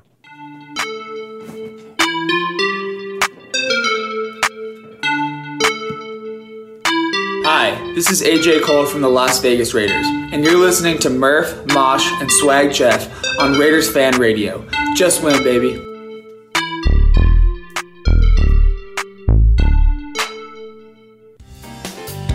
Hey, Raider Nation, I just want to say hello. This is Pastor Mondo of NationMinistry.net. You're listening to Raider Fan Radio with Uncle Mosh and my brother, Murph. Just win, baby.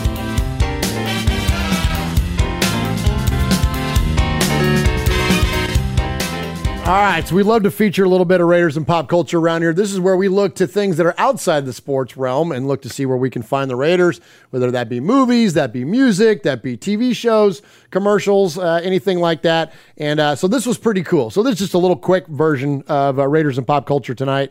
And what we've got is Derek Carr, the least controversial figure when it comes to the Raiders, performing at Allegiant Stadium, but not playing quarterback. He's there for the Academy of Country Music Awards, and he announces Album of the Year.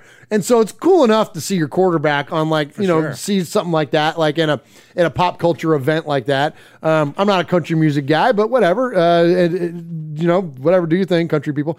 But you live in the South, Murph. Come on. I know, and it's fun. And we live in Nashville, which is like the freaking like the mecca of country music. And I love downtown Nashville, and I love all that. I'm just not a country. Are you a country guy? I dabble. It depends on my mood. I'm a very moody music person. So okay. Summer I'm listening to a lot of country. Are you? I'm a big bluegrass. I play guitar, so I like bluegrass too. Oh, there you go. Okay. But then I still hold it down for my West Coast rap. Let's go. Underground and all that stuff. Oh my God. So speaking of that, so my birthday is at the end of March, and the weekend before my birthday, guess who's coming to Bridgestone Arena here in Nashville? Who? Mount Westmore. No way. Ice Cube, Too Short, Snoop. It's going to be amazing. I think I saw that. I think Scarlett, my wife, saw a flyer. She's like, "We got to go there." I was like, "Yeah, we got to try and get some tickets or something." Oh my gosh, it's good. And the only reason I didn't say E40 was because he's a Niner fan.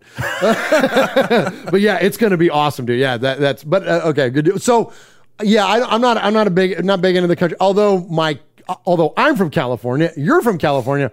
Our kids are not. No. My boys are from Tennessee, and they love like Johnny Cash and Charlie Daniels and like all that like old school like outlaw rebel country, all that kind of stuff. Like they love all that kind of stuff. But anyway, that's not my wheelhouse, man. I don't like it. No big deal. Yeah, whatever. And so all right, but Derek Carr. So back to the thing. Derek Carr is announcing the Album of the Year at the Academy of Country Music, and it's not so much even Derek out there.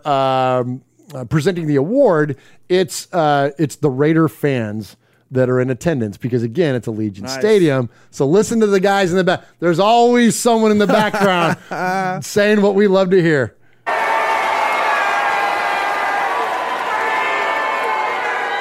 Fantastic. Raiders fans, make some noise. And all you country music fans, welcome to the Raiders house. NFL fans know being a quarterback is tough, just like picking a winner for this category. Your nominees for Album of the Year. Hear that guy? No, I missed it. What'd he say? You hear a guy going, Raider Nation! I'll play it again. Tough, just like picking a winner for this category.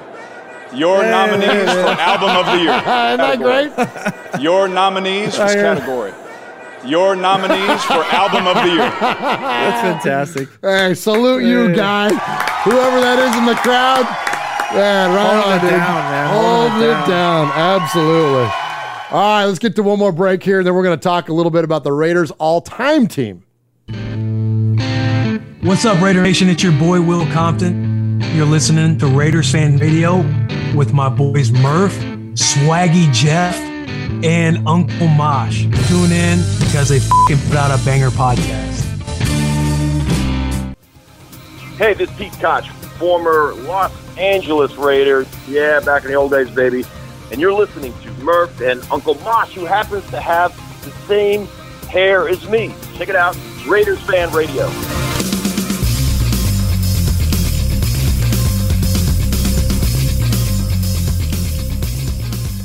All right, so this is pretty cool. So this week, an article came out in Sports Illustrated from the Raider Maven.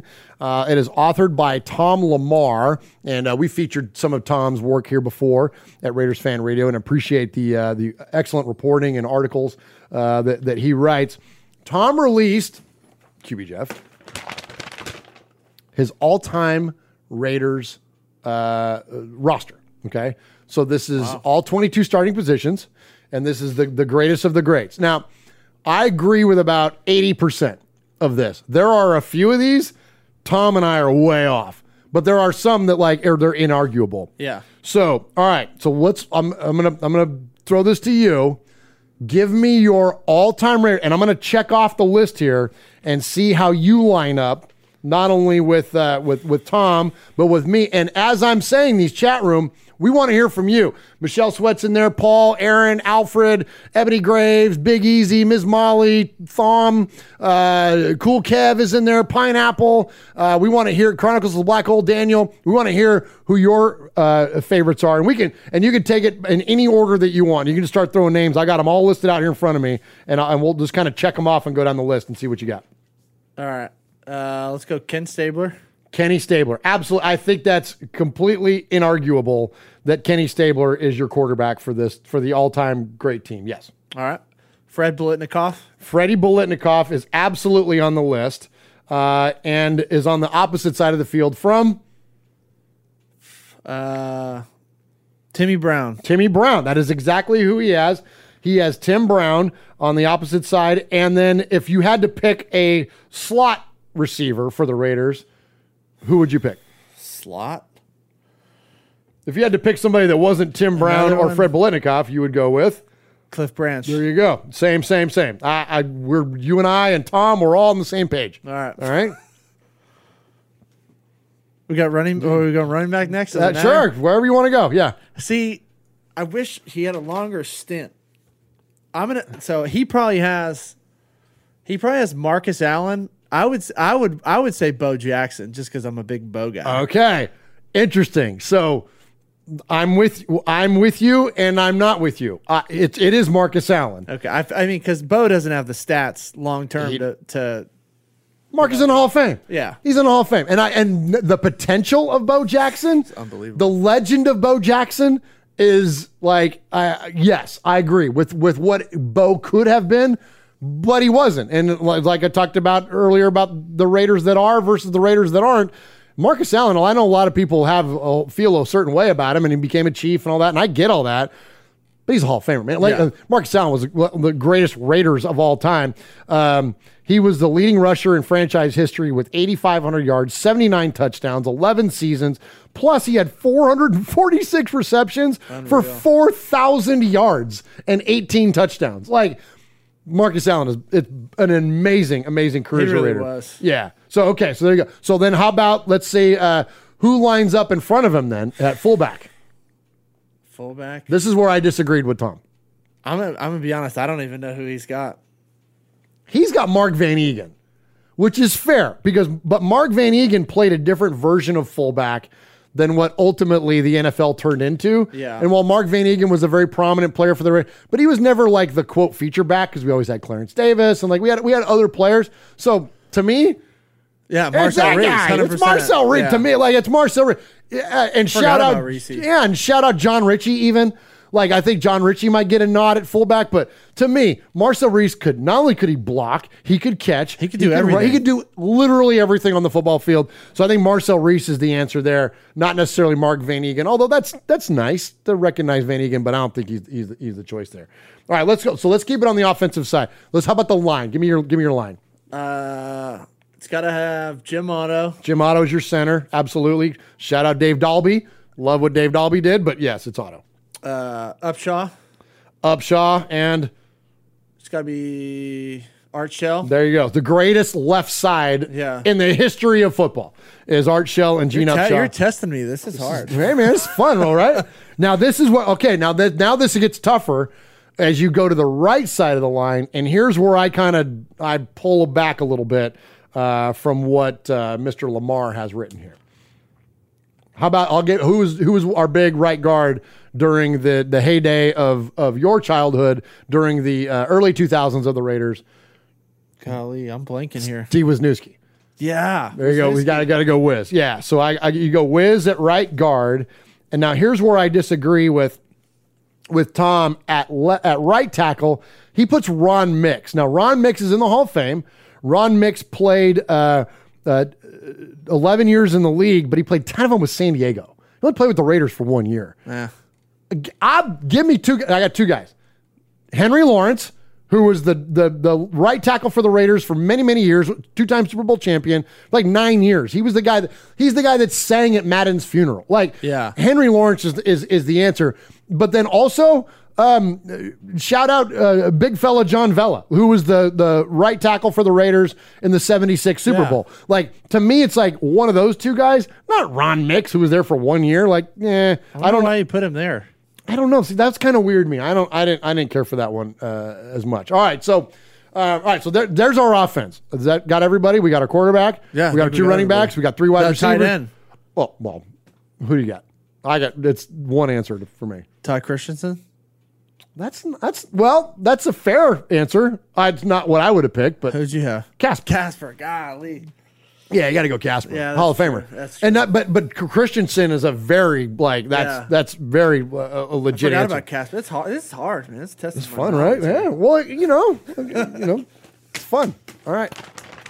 Oh, I love it. Chronicles of Black Hole. Bob Boomer Brown, Matthew Mangus. Where's Lincoln Kennedy? Dude, that's a good one. Great call That's really out. good. Great call out. Yeah, I can't wait to get back and catch up with your. There's so many guys, man. There's so many guys. We have such a deep bench of absolute Hall of Famers and studs. We got a lot to see. We got Timmy B's in there, Snake Stabler in there, Cliff Branch in there.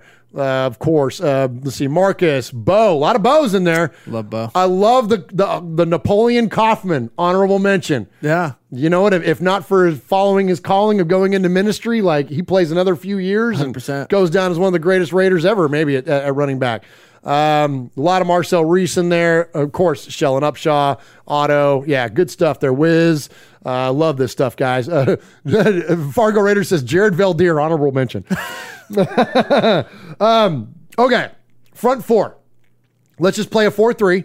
All right. Who's our front four greatest ever to don the silver and black?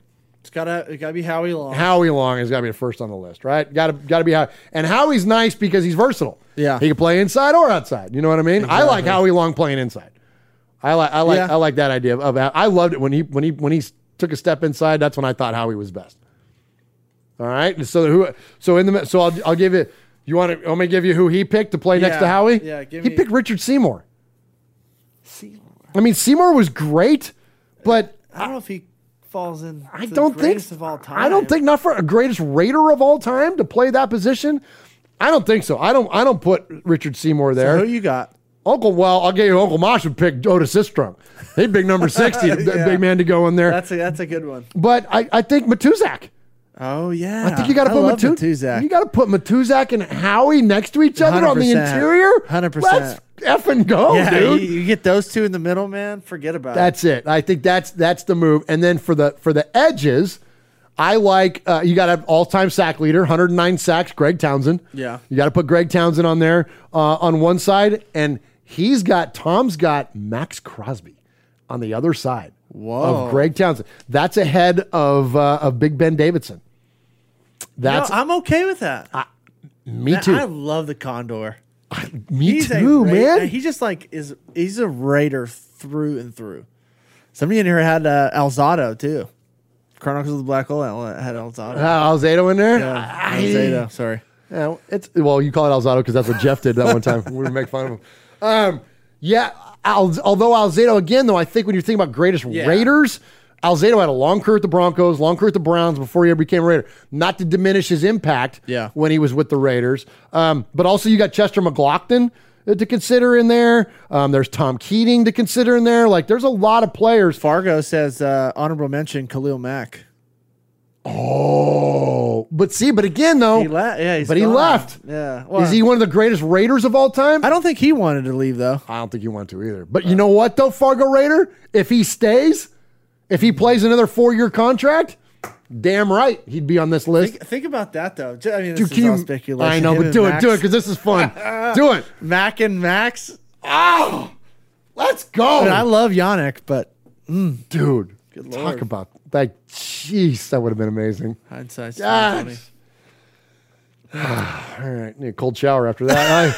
That's true. I mean, and a cigarette. Yeah. Uncle Mosh is gonna have a donut. Like that's bananas to think about that. Max and freaking and Mac on the same freaking defensive front four. All right, so take a step back and get to the linebackers. The Mad Stork, Ted Hendricks locks up the middle. You got that Phil, right? Thank you. Amen. You got Phil Villapiano on one side, and who do you put on the other? another Super Bowl champion, wore the double nickels, punched the freaking Patriots general manager. I'm blanking. Matt Millen. Matt Millen. You put 55 on the other side. So those are your three linebackers. So that's what he's got. Paul had Matt Millen. Yeah, he did. Okay, so he's got Hendricks, Villapiano, Matt Millen. I would also consider Rod Martin, who picked off Jaworski 3 times in the Super Bowl. We had a chance to meet and interview Rod Martin at the Blitnikoff Foundation this last year. Sadly, we don't have the audio from it because someone's got it hostage. But can we get that audio somehow? Lord have mercy. Like literally, like dream come true. Interview Rod Martin, interview Fred Biletnikoff, interview Daryl LaMonica, and have nothing. I have nothing. I have this.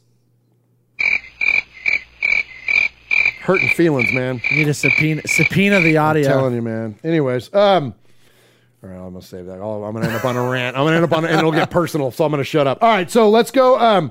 So Rod Martin there. All right, then you go to the defensive secondary, and so this is interesting. Okay, so give me. Let's go 2 safeties, and then 3 corners. All right, we gotta have Tatum. Gotta have Jack Tatum, absolutely, and he's got Tatum on his list. Charles Woodson. No, he was a corner though. But with the Raiders. But he's got Charles Woodson at safety. Okay. Which is interesting. And I don't disagree with that. Yeah, I don't disagree. I think that's rough on Eddie Anderson and George Atkinson. Oh, yeah, George. Yeah, but I still think you got to go with Charles Woodson. I think so. Charles Woodson was amazing at safety when he came back. Oh, we were awful then. And he was like just so freaking good. He was like the only, not the only thing, but like watching him when he came back was like incredible. Dude, picking off Peyton in the end zone. So good. That was it was so good. It was so freaking good. Yeah, so I think that's a fair call out to put Woodson at safety. So you got Woodson and Tatum. All right, now who are your 3 corners? Got Willie Brown. Willie Brown, absolutely. He's got Willie Brown, number 1. Lester Hayes has got to be number 2, right? That he doesn't have Lester Hayes, but yes, I think that could be right there in the conversation. I know I'm missing. Oh, that's the 2 that came to the top of my head. Hall of Famer, Ward number 22, Mike Haynes. Mike Haynes. Yeah, so you got to go with. I think Mike Haynes there, and then with Charles playing safety, then I think Lester's got to be your 3rd guy. Yeah, like that's got to be it, right? Right. So Willie Brown, Lester Hayes, and so let's see. I'm going to go back to the chat here. Mike Haynes, a lot of call outs from Mike Haynes. Rod Tatum Woods. Go ahead. No, I was going to say Jack Kennis got Rod Woodson, Ronnie Lott. Love it. Yep. Those are all good ones. Beekert for an honorable mention in there at linebacker. Capo, Namdi. I loved Asamoah. Oh, dude. He was locked down. Cal Berkeley, man. Dude. You know what, Capo? Like, I hate it sounds like blasphemy to say Namdi was better than Lester Hayes. But you know what? Speaking of guys that on bad teams that were phenomenal, like Namdi Asamoah, you know, I'm with you, Capo. Me too. Like wow. And I feel terrible saying anything over freaking I agree Lester, with you. but like that's Namdi, man. Holy cow. Yeah, Namdi, because remember it was like him and Revis. Yeah. Like they were like the absolute, like that was like the final days of the quote lockdown corner. Yeah. Like, cause you don't have them anymore now. It's not like it used to be. No. That's a good one, Capo. Really That's a good one. I forgot about it. I can't believe I forgot about it. All right, special teamers. I don't agree with who he has at kicker because to me it's Seabass. Seabass, yeah. 100%. It's got to be Seabass. He's got Blanda. It's got to be Seabass and Leckler, right? Seabass and Ray Guy.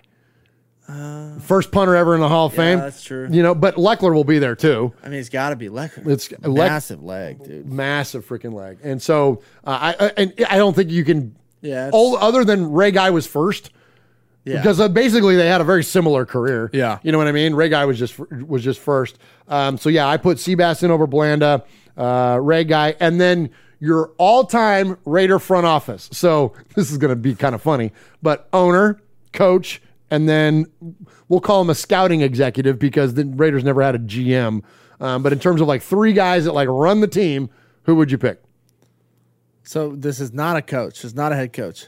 Well, there is a head coach, there's an owner, there's a head coach, and then there's a quote executive, like would be like your de facto GM. Owner's Al Davis. Al Davis, right? Yeah. Okay. I was like, is that a trick question? There's only 2 answers you can give. Yeah. I was like, are you and one of them setting is me up that guy. yeah. So it's Al Davis. Yes, Al Davis. Coach has got to be John Madden. Got to right? be John Madden. I totally agree. Yeah. Although as much as we love the Iceman Flores and everything that he did with the Raiders, it's got to be John Madden. And then your quote front office executive, who is your de facto GM. I don't even know. It's not Reggie McKenzie. Yeah, I was just not that guy. It's Ron Wolf. And Ron Wolf, who was instrumental in building the Raiders of the early 2000s and really worked a lot. It was kind of like one of the first guys that Al started to turn over some control in terms of like personnel and roster building and whatnot. So so Ron Wolf is in there as a scouting executive, and all those guys are members of the Pro Football Hall of Fame. So all right, there we go, man. Hey, that was good. That was fun, man. Let's go. We were pretty close. We were pretty close, man. Yeah. Good stuff there, man. So appreciate that. Tyrone Graves says, nice name drop on Thomas, Skip Thomas. Shout out Dr. Death. John Good one. Kondo. John Kondo. I love me some John Kondo. Dude, don't you love how now we have Trent Sig, AJ Cole, and freaking Daniel Carlson? They're like the new version of Leckler, Seabass, and Kondo, right? What is it about those? Like, we just get these guys, these long snappers, punters, and kickers. It's just like, we're all about it, man. I know. Yeah, heck. Hey, if we're going to be successful in one phase of the game, it's that right there. Dominant special teams. Let's go. All right, let's get one more break, and then let's get into the Sea of Fans mailbag. Where's the button? Jeez. Where's the dang... Just press the damn button, nerd. There he is, baiting, looking. He's under the gun. He's tied, he throws. It is.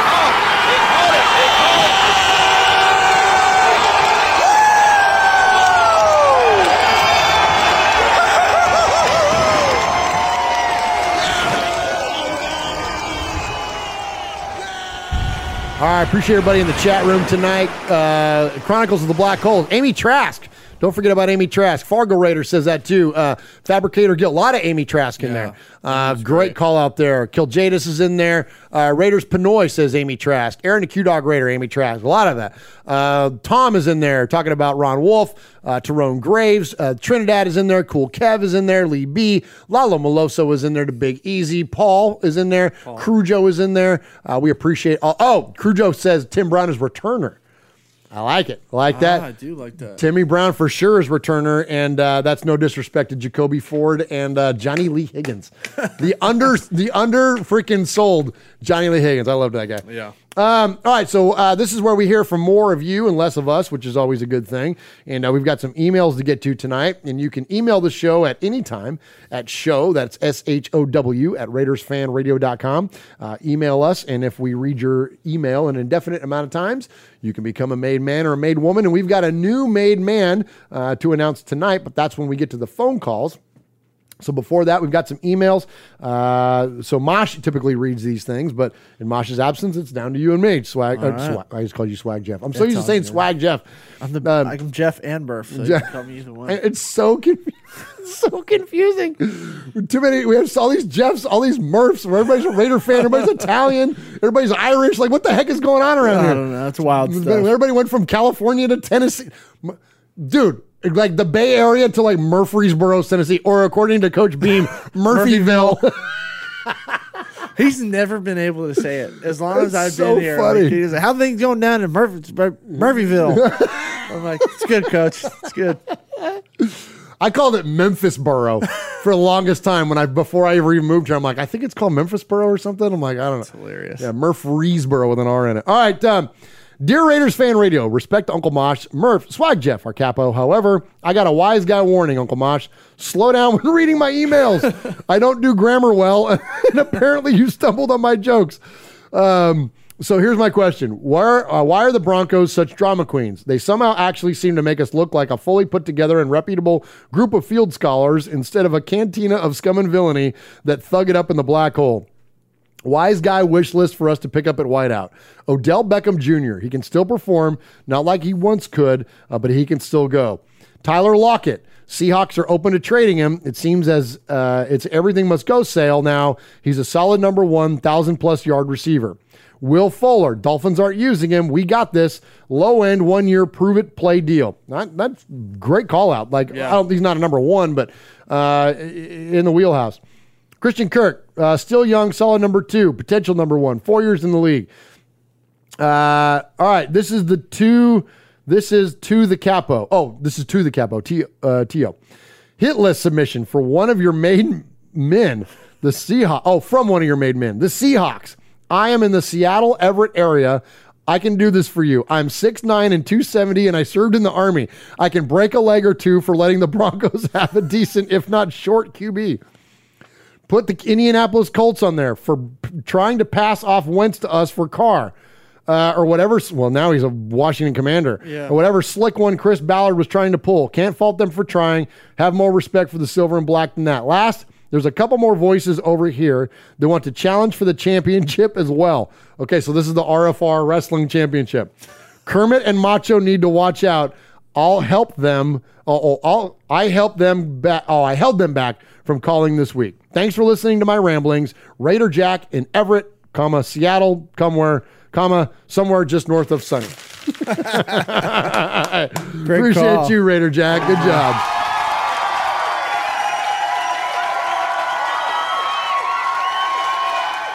All right, QB Jeff, who do we got next? We got Fargo Raider. Fargo Raider. Oh, thank you, Fargo Raider, again for the beer and the chocolate-covered chips. Chocolate's phenomenal. Those are so good. And the beer, too. All right. Greetings, Murph, Swaggo, Uncle Mosh, and Nation. If I don't hear another Wilson sack polisher again, it would still have been too much. Equally, if I hear another moronic call for us to trade for Watson, I am liable to go stand on a lake and shoot a ring around me. Jeez. This guy has 22 civil cases to address before we can even begin to discuss what it would take to get him in the silver and black. And not to mention the zero tolerance policy the Raiders have with violence against women. Jeez. Oh my God. Who proofreads these things? I don't know, man. This is great. The damn sky isn't falling, and I'm not scared of Sierra's bitch.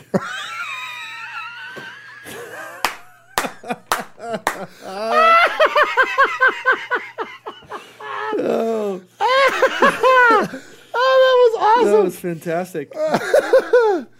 The Broncos, I think I'm saying this right. The Broncos, no, I don't even know how you'd say that. Broncos, I don't even know how you say it. Okay. Gave away a king's ransom to bring in one guy. That's some risky business. When did the Raider Nation become a bunch of whiny bitches? Amen, Fargo. Jeez. Since when have we been scared of anyone? I don't give a damn if Shane Falco is the QB for the opposition. F him. We are the Raiders, the scourge of the NFL, and it's high time we effing act like it.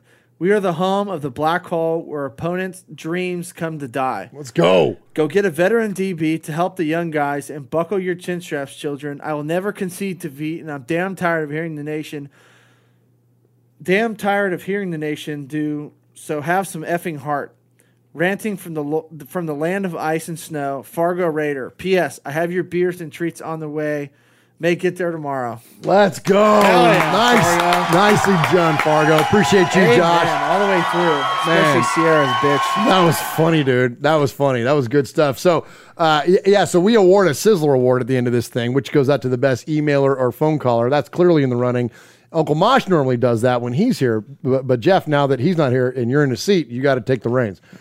So whoever you think is the best emailer or phone caller will get that award tonight. And that was great, Fargo. And he's kind of got his thumb on the scale because he gave us amazing beer That is true. and food. So like, you might get it no matter what. You could have just said, "Hi guys," from Fargo Raider, and we'd be like, "Yeah, Enjoy the chocolates and beer." At the end, right? That's it. Yeah, it was perfect. All right, one more to get to. This is our buddy Paul. He comes from the UK, which is Shropshire, UK, and it is west of Birmingham, so we like to call it Shropshire, Mississippi. And he says, "Evening, folks. Hope you are well. So the combine has come and gone, and there were some very impressive performances as ever, and one or two have just given themselves an extra chance in the draft. The one name I can't get past is Christian Watson. There's something about this guy that shines, although I'm wearing my sane Murph hat, and not getting carried away and falling in love with some of these guys in case they end up somewhere else in the AFC West. Excellent advice, Paul. And I say that all the time. Don't fall in love with players in the draft because next thing you know, they're Broncos and you got to hate them. Exactly. As the sun sets on the combine, it means the new league season is within touching distance, and that means free agency. The most exciting time of the year for me, apart from the actual game time. The building blocks for the roster are put into place, and it gives us the best idea of exactly who we are going into the draft. One of the dilemmas we had was, should we go for Davante Adams or not? Well, now we know the Packers have tagged him, and the decision has got to be made. There's no surprise in Green Bay's move. Why wouldn't they do everything to keep him? I was always unsure about whether to go for him or not. He's an undoubted superstar of the game. However, we had to look at it from a financial viewpoint as well, and we have a number of areas that need addressing in free agency and the draft. Yeah, because dude is going to get $30 million a year. Yeah. Like, he's franchise tagged at like 20. Yeah. Like, he's going to get 30. Because Hopkins is the highest paid wide receiver right now, and he's at like 27.5. So Davante Adams is going to get all of 30, if not Easily. 32 or something, you know? Add to that the depth of talent available at wide receiver, so it was always more prudent to fill 2 or 3 of the needs for the same money rather than throw a huge sum at one player. Don't get me wrong, though, had he become available, it would have been crazy had we not been in the hunt for him. I've said all along that I want to see us aggressive, consistent, and balanced as a roster, and I was never really sure that was truly possible if we'd used up most of the cap on Adams, as well as the upcoming contracts for DC, Max, and Hunter Biletnikoff. Plus, you do know that if we signed him, you'd have picked up an injury anyways, because that's the Raiders' way. See Javon Walker for reference. I'm hoping that Coach McDaniels and his staff weren't blinded by the possibilities, like we were as fans, and have been pursuing other players anyway. Personally, I'd like us to go for Allen Robinson and maybe even DJ Chark as well, and there's a wide choice of options this year. Elsewhere, Just Blog Baby had an article with the tagline, 3 reasons the Raiders should bring back Amari Cooper. All right, this ought to be interesting. Hell no! Drop this thought like he drops catches. The second he decided to quit on routes and pout in photographs as if someone had stolen his lunch money, he proved to me he hasn't got what it takes to be a Raider. I'd be really disappointed if his turd came back. How do you feel about that? I kind of feel the same way. Like, I don't want Amari back. No. I just spent the last 4 years bashing the guy. Exactly. Well, unless I can get him for like, pennies on the dollar. Yeah, if you get him for like a brother-in-law deal or something, like maybe, yeah. Donkeys have mortgaged their future on Russell Wilson, proof that insanity is alive and well at the shithole in the mountains. Decent player, yes, but not the all-conquering player that some are making out. Some Raiders fans have overreacted and starting running for the hills as if he's the be-all and end-all. I don't believe Pete Carroll is a fool. He wouldn't have traded him without good reason. Interesting, Paul. Yeah. This requires thought. What a freaking concept, Raider fan. Like, think of this thing through, actually. Seattle got some good players and picks in the deal. They just have to decide what to do with Drew Lock. Could it be Wilson is more trouble than he's worth, or is he washed up? I'd listen to Carroll before most people. And despite the fact that the AFC West got a little tougher, the trade doesn't bother me at all. It just doesn't matter. Finally this week, as we head closer to the draft, I decided to dip my toe into the mock draft world and taking on board information from various experts. Of course, like QB Jeff, Capo, QB Jeff and Capo came up with the following selection. And before people shout abuse me in the chat, I'm aware that there isn't a defensive tackle, but I'd be working on that in free agency with someone like Morgan Moses.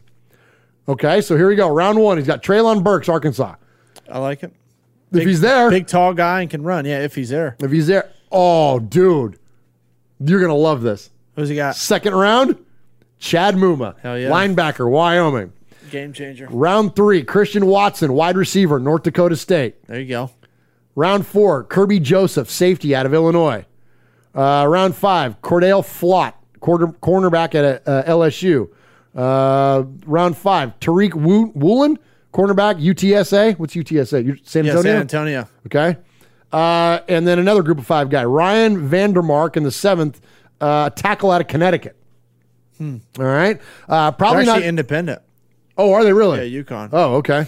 Probably not even close to the reality, but we'll see. QB Jeff also mentioned Sincere McCormick recently, and I just missed out on him.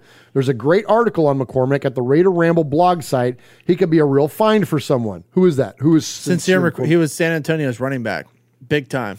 Oh, I remember you talking about that guy. Yeah. Okay. Stud. Okay. Be positive, everybody. The new league season is just around the corner. Exciting times are ahead. Stay safe. RFR family. Love your Raider Nation. His Lordship, the Royal Scribe, Paul Edgerton, Shropshire, Mississippi, Polly Award winner 2019, Foggy Glasses Award winner 2020, BRT Sizzler scorekeeper, proud made man, five-time plus one winner of the Raiders Fan Radio BRT Sizzler Award. Paul. Paul,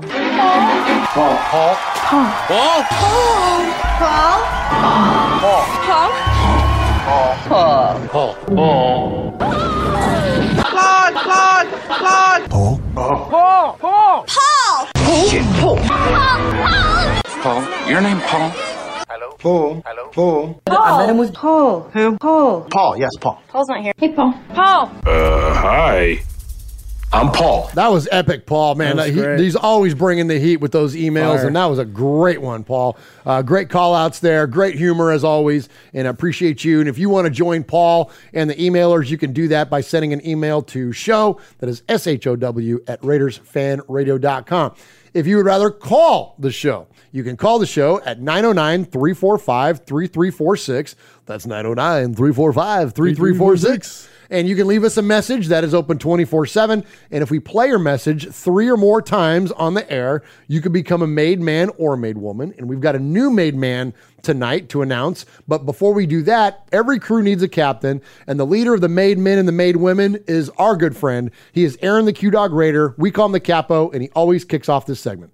Greetings, Don Murph, Underboss Sonny, Consigliere, Uncle Moss, Swag Jeff, Sergeant Arms, the Big Raider Trucker. Ron the Mater Raider, Young Chili Dog from When the Universe Speaks, Splatterhead from the Inebra Nation. Y'all know me. Now, I don't give a damn about Von Miller and whether or not he cares to go back to Denver. It matters even less that Russell Wilson is the newest donkey, fine as his wife is. Now, I could give you 200 million shits about Aaron Rodgers and whether or not he's returning to the Green Bay Packers. DeMarcus Lawrence, whether or not he rejects a pay cut in Big D, ho-hum.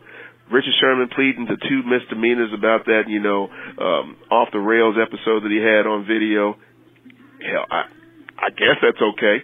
But listen, hell, the fact of the matter is Deion coached Prime Sanders and him losing 2 toes off his left foot due to amputation and complications of some kind of medical procedure. Sucks to be him, feel for him, but he ain't a Raider. I'm about this silver and black, baby. The commitment to excellence is all I care about. Amen. Our commitment to excellence, period. Now, Jonathan Jones of CBS Sports, he raised a few eyebrows on Monday whenever, he had mentioned that the Panthers have shagged a few phone calls for the services of Christian McCaffrey. Let's think about this and take a deeper dive, if you know what I'm saying, you're going to feel me. Now, the All-Pro running back, he had missed 23 regular season games over the past 2 campaigns, and he can't just seem to stay on the field, and the only time he shows up is to clown Abram at the goal line. Now, we could probably use some production, but you know what? I don't want to poo-poo this guy. Think about this for a second. He's 25 years old, and he's in the first year of a 4-year, $64 million deal that goes through 2025. Now, Jones added that the Panthers want a first-round pick plus another piece for compensation. Now, my wheels are turning. I hope yours are too. Isn't a fellow that wears jersey number 99 from the Carolinas, might he be on the trade block? I'm just putting things out there. Y'all connect the dots however you so choose. We need to get rid of that cat. I mean, if they want Abrams, since I mentioned him, and how about this? I'm even willing to put a straight up JJ for McCaffrey. And then we can go out there and get other running backs that are going to be more consistent. But this guy may be a generational talent, catching the ball out of the backfield, running between the tackles, and blazing around the ends. These are all things that can happen. Remember, DC4 is going to be your quarterback. Now, Sunday, ESPN's Dan Graziano and Jeremy Fowler, they mentioned that McCaffrey among other buzzworthy candidates for the potential of being cap casualties. His number isn't that good against the Carolina Cap. I think we need to go ahead and pursue it. Now, McDaniels has repeatedly backed Carr. Carr is the team's leader. and starter, though, I mean, we're not trading this guy. It's not going to happen. We're just simply not going to go that direction. But since I like to mention, eligible individuals that we need to bring on board in the draft, I enter Christian Watson, who showed his ass as a wide receiver out of North Dakota State University, standing 6'4", 208 pounds, ran a 4.3640. He's going to be available, and I thought we might be able to get him in the third, but we might have to look at this cat in the second, because I doubt very seriously that we're going to get a top-tier wide receiver in the first 22 picks. And I really don't see too many trade partners with us. No matter who's looking for a quarterback, DC's off the market, and unless we're going to pony up MMA, I just don't see it going down. I like this cat. Let's see if we can go ahead and make that happen, because once again, I'm going to keep banging the drum. We need to address our offense through free agency, and then defense through the draft. Now, the Raiders announced their full coaching staff on Monday, and lo and behold, a shocking name was rolled out with the rest of the group. A certain Deuce Gruden. Yes, that Deuce Gruden is returning to come back and be our strength and conditioning coach. Captain Quads. Totally surprised. Silver linings. George Anderson, the first ever head athletic trainer for the Raiders franchise, has been anointed and inducted as a member of the inaugural class of the Professional Football Athletic Trainer Society's Hall of Fame. Man, he said it way better than I did. Cliff Branch, now Mr. Anderson, the hit list. Jackson Mahomes, Tyreek Hill, Jerry Jones, Daniel Snyder, Calvin Ridley, Roger Goodell, Jim Rome, Mike Wilbon, Jason Whitlock, Coach K, yes, that Coach K, Aaron Rodgers, and Insurrection. Prayers go up to Queen Libby. All right, good stuff there for Capo, man. Awesome. Love it. Yeah, I'm not a fan of Coach K. No. And Aaron's a big Kentucky basketball guy, so he's definitely not a fan of Coach K. Yeah. I don't know. Never liked him. I don't like Duke. I've never been a big Dookie. Nah, no thanks. No, thanks. All right, so good stuff there from the Capo. Appreciate you, Aaron. Always holding it down for us in terms of the voicemails, and appreciate the donation earlier as well. Capo, Ebony, Mike Y, Tyrone, Daniel, Crujo, Pineapple. Cannot appreciate those donations enough. And everybody that's in the chat room tonight, Fargo Raider, Kiljadis, Tyrone Graves, Alfred Esparza, Aaron the Q-Dog Raider, of course. Paul is in there, Ms. Molly. We appreciate you so very much. And you can join those great folks at youtube.com/Raiders Fan Radio each and every week. Michelle Sweat's in there. Let's see. Lamont loved watching his Tar Heels beat them in their house for Coach K's last game. That's right. There we go. Let's go. Yeah, Michelle's husband, Lamont, although he's a great Raider fan, his passion is college basketball, and he's a big North Carolina fan. So, nice. Yeah, good stuff there. Mario Fausto is in there. Appreciate you all in the chat room. All right, let's get to a few calls. Let's hear from, first off, we call him the Houstorian. He's down there in Houston, so we call him Houston. Oh, man, I messed that up. We call him the Houstorian. He is Houston Raiders Steve. Dang it. Almost had it, too. Murph, Mosh, Swag Jeff, Nation, made men and made women, Houston Raiders Steve. As we all know that we celebrate the life of John Madden, but I just wanted to let you know, from when Monday Night Football started, when Madden was the coach, they played 16 times on primetime TV. They had the Monday Night Magic. They were kings of Monday Night Football. In Oakland, they won 6 games, and they lost 2 games in prime time. On the road, during Madden's time, they won 6 times. They had 1 loss and 1 tie. So there were 12-3-1 on Monday Night Football when John Madden was the coach of the Raiders. As a child or a teenager growing up in Houston during the John Madden days, it was pretty amazing, man. We only got to see the Raiders if they played in Houston or if they played on Monday Night Football. There was no Sunday night, Thursday night, anything else like that. So when they played on Monday Night Football, I finally got to watch our team with all the great players and Coach Madden and all the stuff with Howard Cosell, Dandy Don, and Frank Gifford, Don Meredith, call our Raiders. That made them a global team. So we want to thank John Madden for everything that he's done for the Raiders. And there's only one of him, and he was storming on the sidelines, but that was our coach. He was a player's coach. Everybody loved him. He was you know his impact. He was just an amazing man. God bless you. Rest in peace, Coach Madden. Goodbye. All right, there he is, Houston Raiders Steve. Good job, Houston Raiders Steve. Nice, sentimental. Houston Raiders Steve there talking about, of course, the loss of Coach Madden, and we appreciate that. Houston Raiders Steve, appreciate that sentiment as well. And yeah, the Raiders were the kings of Monday night, man. We didn't lose on Monday Night Football, and when we did, it was very, very rare. All right, 2 more to get to. Let's hear from our buddy. We heard from him on the email, and now let's hear from him on the phone call. So I looked up, and I'm like, okay, Raider Jack. Raider Jack has been around this show for like 5 years, and I'm like, he's got to be a made man. Wasn't. Nope. So tonight he sent an email and he sent a phone call and he's been part of the show forever. I'm like, so you know what? Welcome to the family, Raider Jack, and we're going to induct you into the Made Men. Give you, we're going to pull out that chair and give you a seat at the table, and let's first check in with your phone call. Hey guys, this is Raider Jack from Seattle. Well, Everett, wherever I tend to go.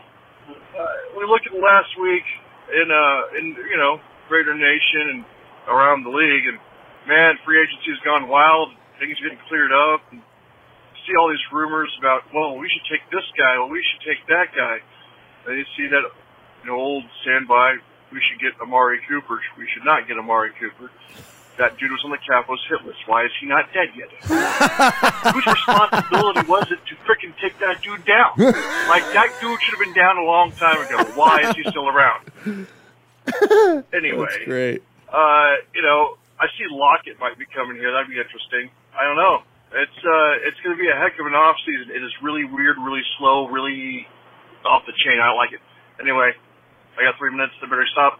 You guys have a wonderful day. I'll be listening to the show tonight. Go Raiders. All right. Appreciate you, Raider Jack. Nice job. And, hey, man, welcome to the table, my friend. You are a made man. You showed you are part of the family by participation. By chance, a man like yourself should make enemies, then they would become my enemies. Showing you are a friend of Raiders Fan Radio, you have leapt across the line. Friendship is everything. Friendship is more than talent. It is more than the government. It's almost equal to family. Be loyal. Made man, Raider fan. Someday, and that day may never come, I'll call upon you to do a service for me.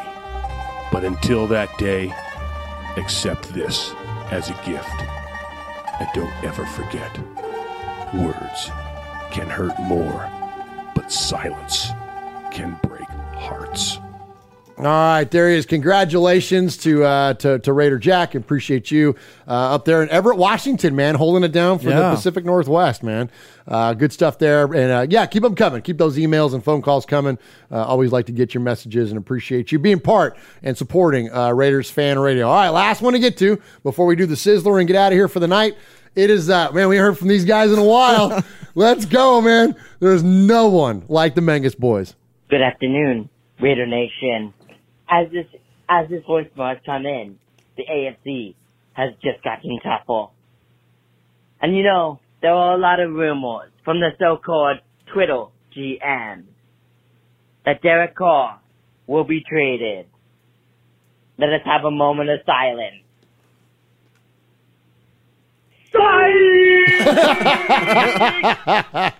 Derek Carr ain't going nowhere. That's my quarterback. That's my quarterback. Love you, DC. We love you. Bring us another Super Bowl. DC, DC, DC, DC, DC, DC. And call we trust the hater. There it is, the Mengus boys. That's fantastic. I love it. I'm with you. Daniel and Matthew Mengus bringing it, man. I love it. They're like, I love how they pulled the Terrell Owens there. Like, that's my quarterback, man. That's my quarterback. Oh my gosh. So those guys are great. So I mentioned at the very beginning of the show, those guys are big supporters, not only of us here at Raiders Fan Radio, but your business out there in Alameda. Absolutely. At the deli there. Quickly shout that out. Give that a quick plug before we give the Sizzler Award. Tell us about Domenico's Italian Deli. Yeah, Domenico's Italian Deli, our original locations in Alameda, California on Webster Street on the west end. So if you're in the Bay Area passing through or you live there, man, take a trip down. Get a great Italian sandwich. You can see my mom and my brother, and they'll take care of you. There's all types of Raider memorabilia in the deli, and even some Middle Tennessee memorabilia. You might be on a poster hanging up in there. Might be, I might not. I mean, a little thinner. I was a little thinner back then, better looking. But and then we got our second location out here in Murfreesboro, Tennessee. So if you ever come to Nashville, slide on down. I'll take care of you too. Either way, absolutely good stuff, and appreciate that. And it's funny when we had Will in town, when we went to your place for lunch, and he goes, I think I might be one of the only people that's eaten at both Domenicos. Yeah, he's been at both locations. He's been at both locations, man. And I'm part of that club. We got to get like a button. I know. We need to do something. That's been to both Domenicos locations, man. Absolutely. Yeah. Absolutely. Yeah. All right. And I'm still lobbying to get a sandwich named after the Raiders. Like I'm still. Well, we were talking about the other day. We got to work it out. We got to figure out which is the best. We got to have a sandwich called the Raider, man. I know. Got to do it. And it'll make sense because of Blue Raiders. Exactly. So it'll make sense here for our little town of Murphyville. We're taking over. We're taking over. All right, Murph. So Murph, you, not Murph, me. All right, who do we got? Who is the best of the best in terms of the emails and phone calls tonight? All right, so the emails, we had Raider Jack, we had Fargo Raider, we had Paul, the Royal Scribe. And then the voicemails, we had, of course, Capo leading it off. We had Houston Raider Steve, and we had Raider Jack again on the voicemails, now a made man. And then we had the main guy. Nice. Boys. So, man, this was tough. There's a lot of good ones. Steep competition tonight. It's real steep. But I'm going to have to go with me. I mean, this guy just echoed, I think, everything that I was feeling and honestly said on Twitter and on the show. And it helps. He slid a little chocolate. Oh, covered let's potato go. chips in the cold beer. Fargo Raider, man. Nice job, Fargo. Let's go, buddy. Thank you so much, Fargo Raider. You rock. Great email. I am the Sizzler. Sizzler. Sizzler. Sizzler. Sizzler. Sizzler. Sizzler. We are Metallica, and we are here for your Oakland Raiders! You know why we are here, and we ain't playing around today! From The Walking Dead to errant Jedi Knights, Raiders fans are a rogues gallery.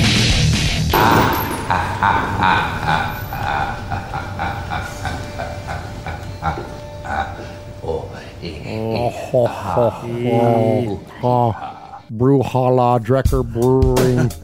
What's a brewing? I had way too many R's in there. Can you tell that we've been having beer? So Drecker, check them out. That is Drecker Brewing Company. That is in North Dakota. Check out also Carol Weidman's Candy Company. That comes to us courtesy of our good friend Fargo Raider. We appreciate you very, very much for sending the treats to us tonight. That is the best. And yeah, thank you so much. Thank you to everybody in the chat room tonight. Paul's in there. Ron's in there. The Big Easy, Ebony Graves, Lencho, Kiljadas. Let's see, Michelle Sweat is in there. Chevy Silver Raider. So many of our good friends. Tyrone Graves. Ty Raider. What's up, Ty? Ty. Speaking of frequenters of he's Domenicos. A regular. Absolutely. So, hey, before we get out of here, Jeff, shout out the podcast, shout out the business, give a message to Raider Nation. Raider Nation, we're going to be just fine. Don't sweat the Russell Wilson nonsense. Derek Carr's our quarterback. He's going to take us to the promised land. We're going to address the O-line in the free agency. We're going to get what we need in the draft. Just buckle your seatbelts. It's going to be a fun season. Check us out. If you love college football, especially the Group of Five conferences that don't get as much love, at Group of Five Guys on all the social media. We got a podcast on YouTube. We got the audio version on all the DSPs. Check us out. And if you want a good sandwich, you're in the Bay Area or Middle Tennessee, Domenico's Italian Deli. Awesome, man. Thank you so much for coming tonight, Thanks for having me, man. Appreciate it. You know, always miss Swag and Uncle Mosh, but been great having you in here tonight. Excellent insight around the draft and players, around the group of five and beyond, man. And appreciate your Raider fandom. Appreciate you. Yeah, man. Thank you so much for being here. Thank you to Capo, Ebony, Mike White, Tyrone Graves, Daniel, Crujo, Pineapple. All those donations goes 100% to the One Nation Foundation. Thank you so much, you guys. Everybody have a great night. We love you, Raider Nation. Raiders! All right. Titus said burrito and Modelo time. Oh, nice. This is the story of the one. As head of maintenance at a concert hall, he knows the show must always go on. That's why he works behind the scenes, ensuring every light is working, the HVAC is humming, and his facility shines. With Grainger's supplies and solutions for every challenge he faces, plus 24/7 customer support, his venue never misses a beat. Call quickgrainger.com or just stop by. Grainger, for the ones who get it done.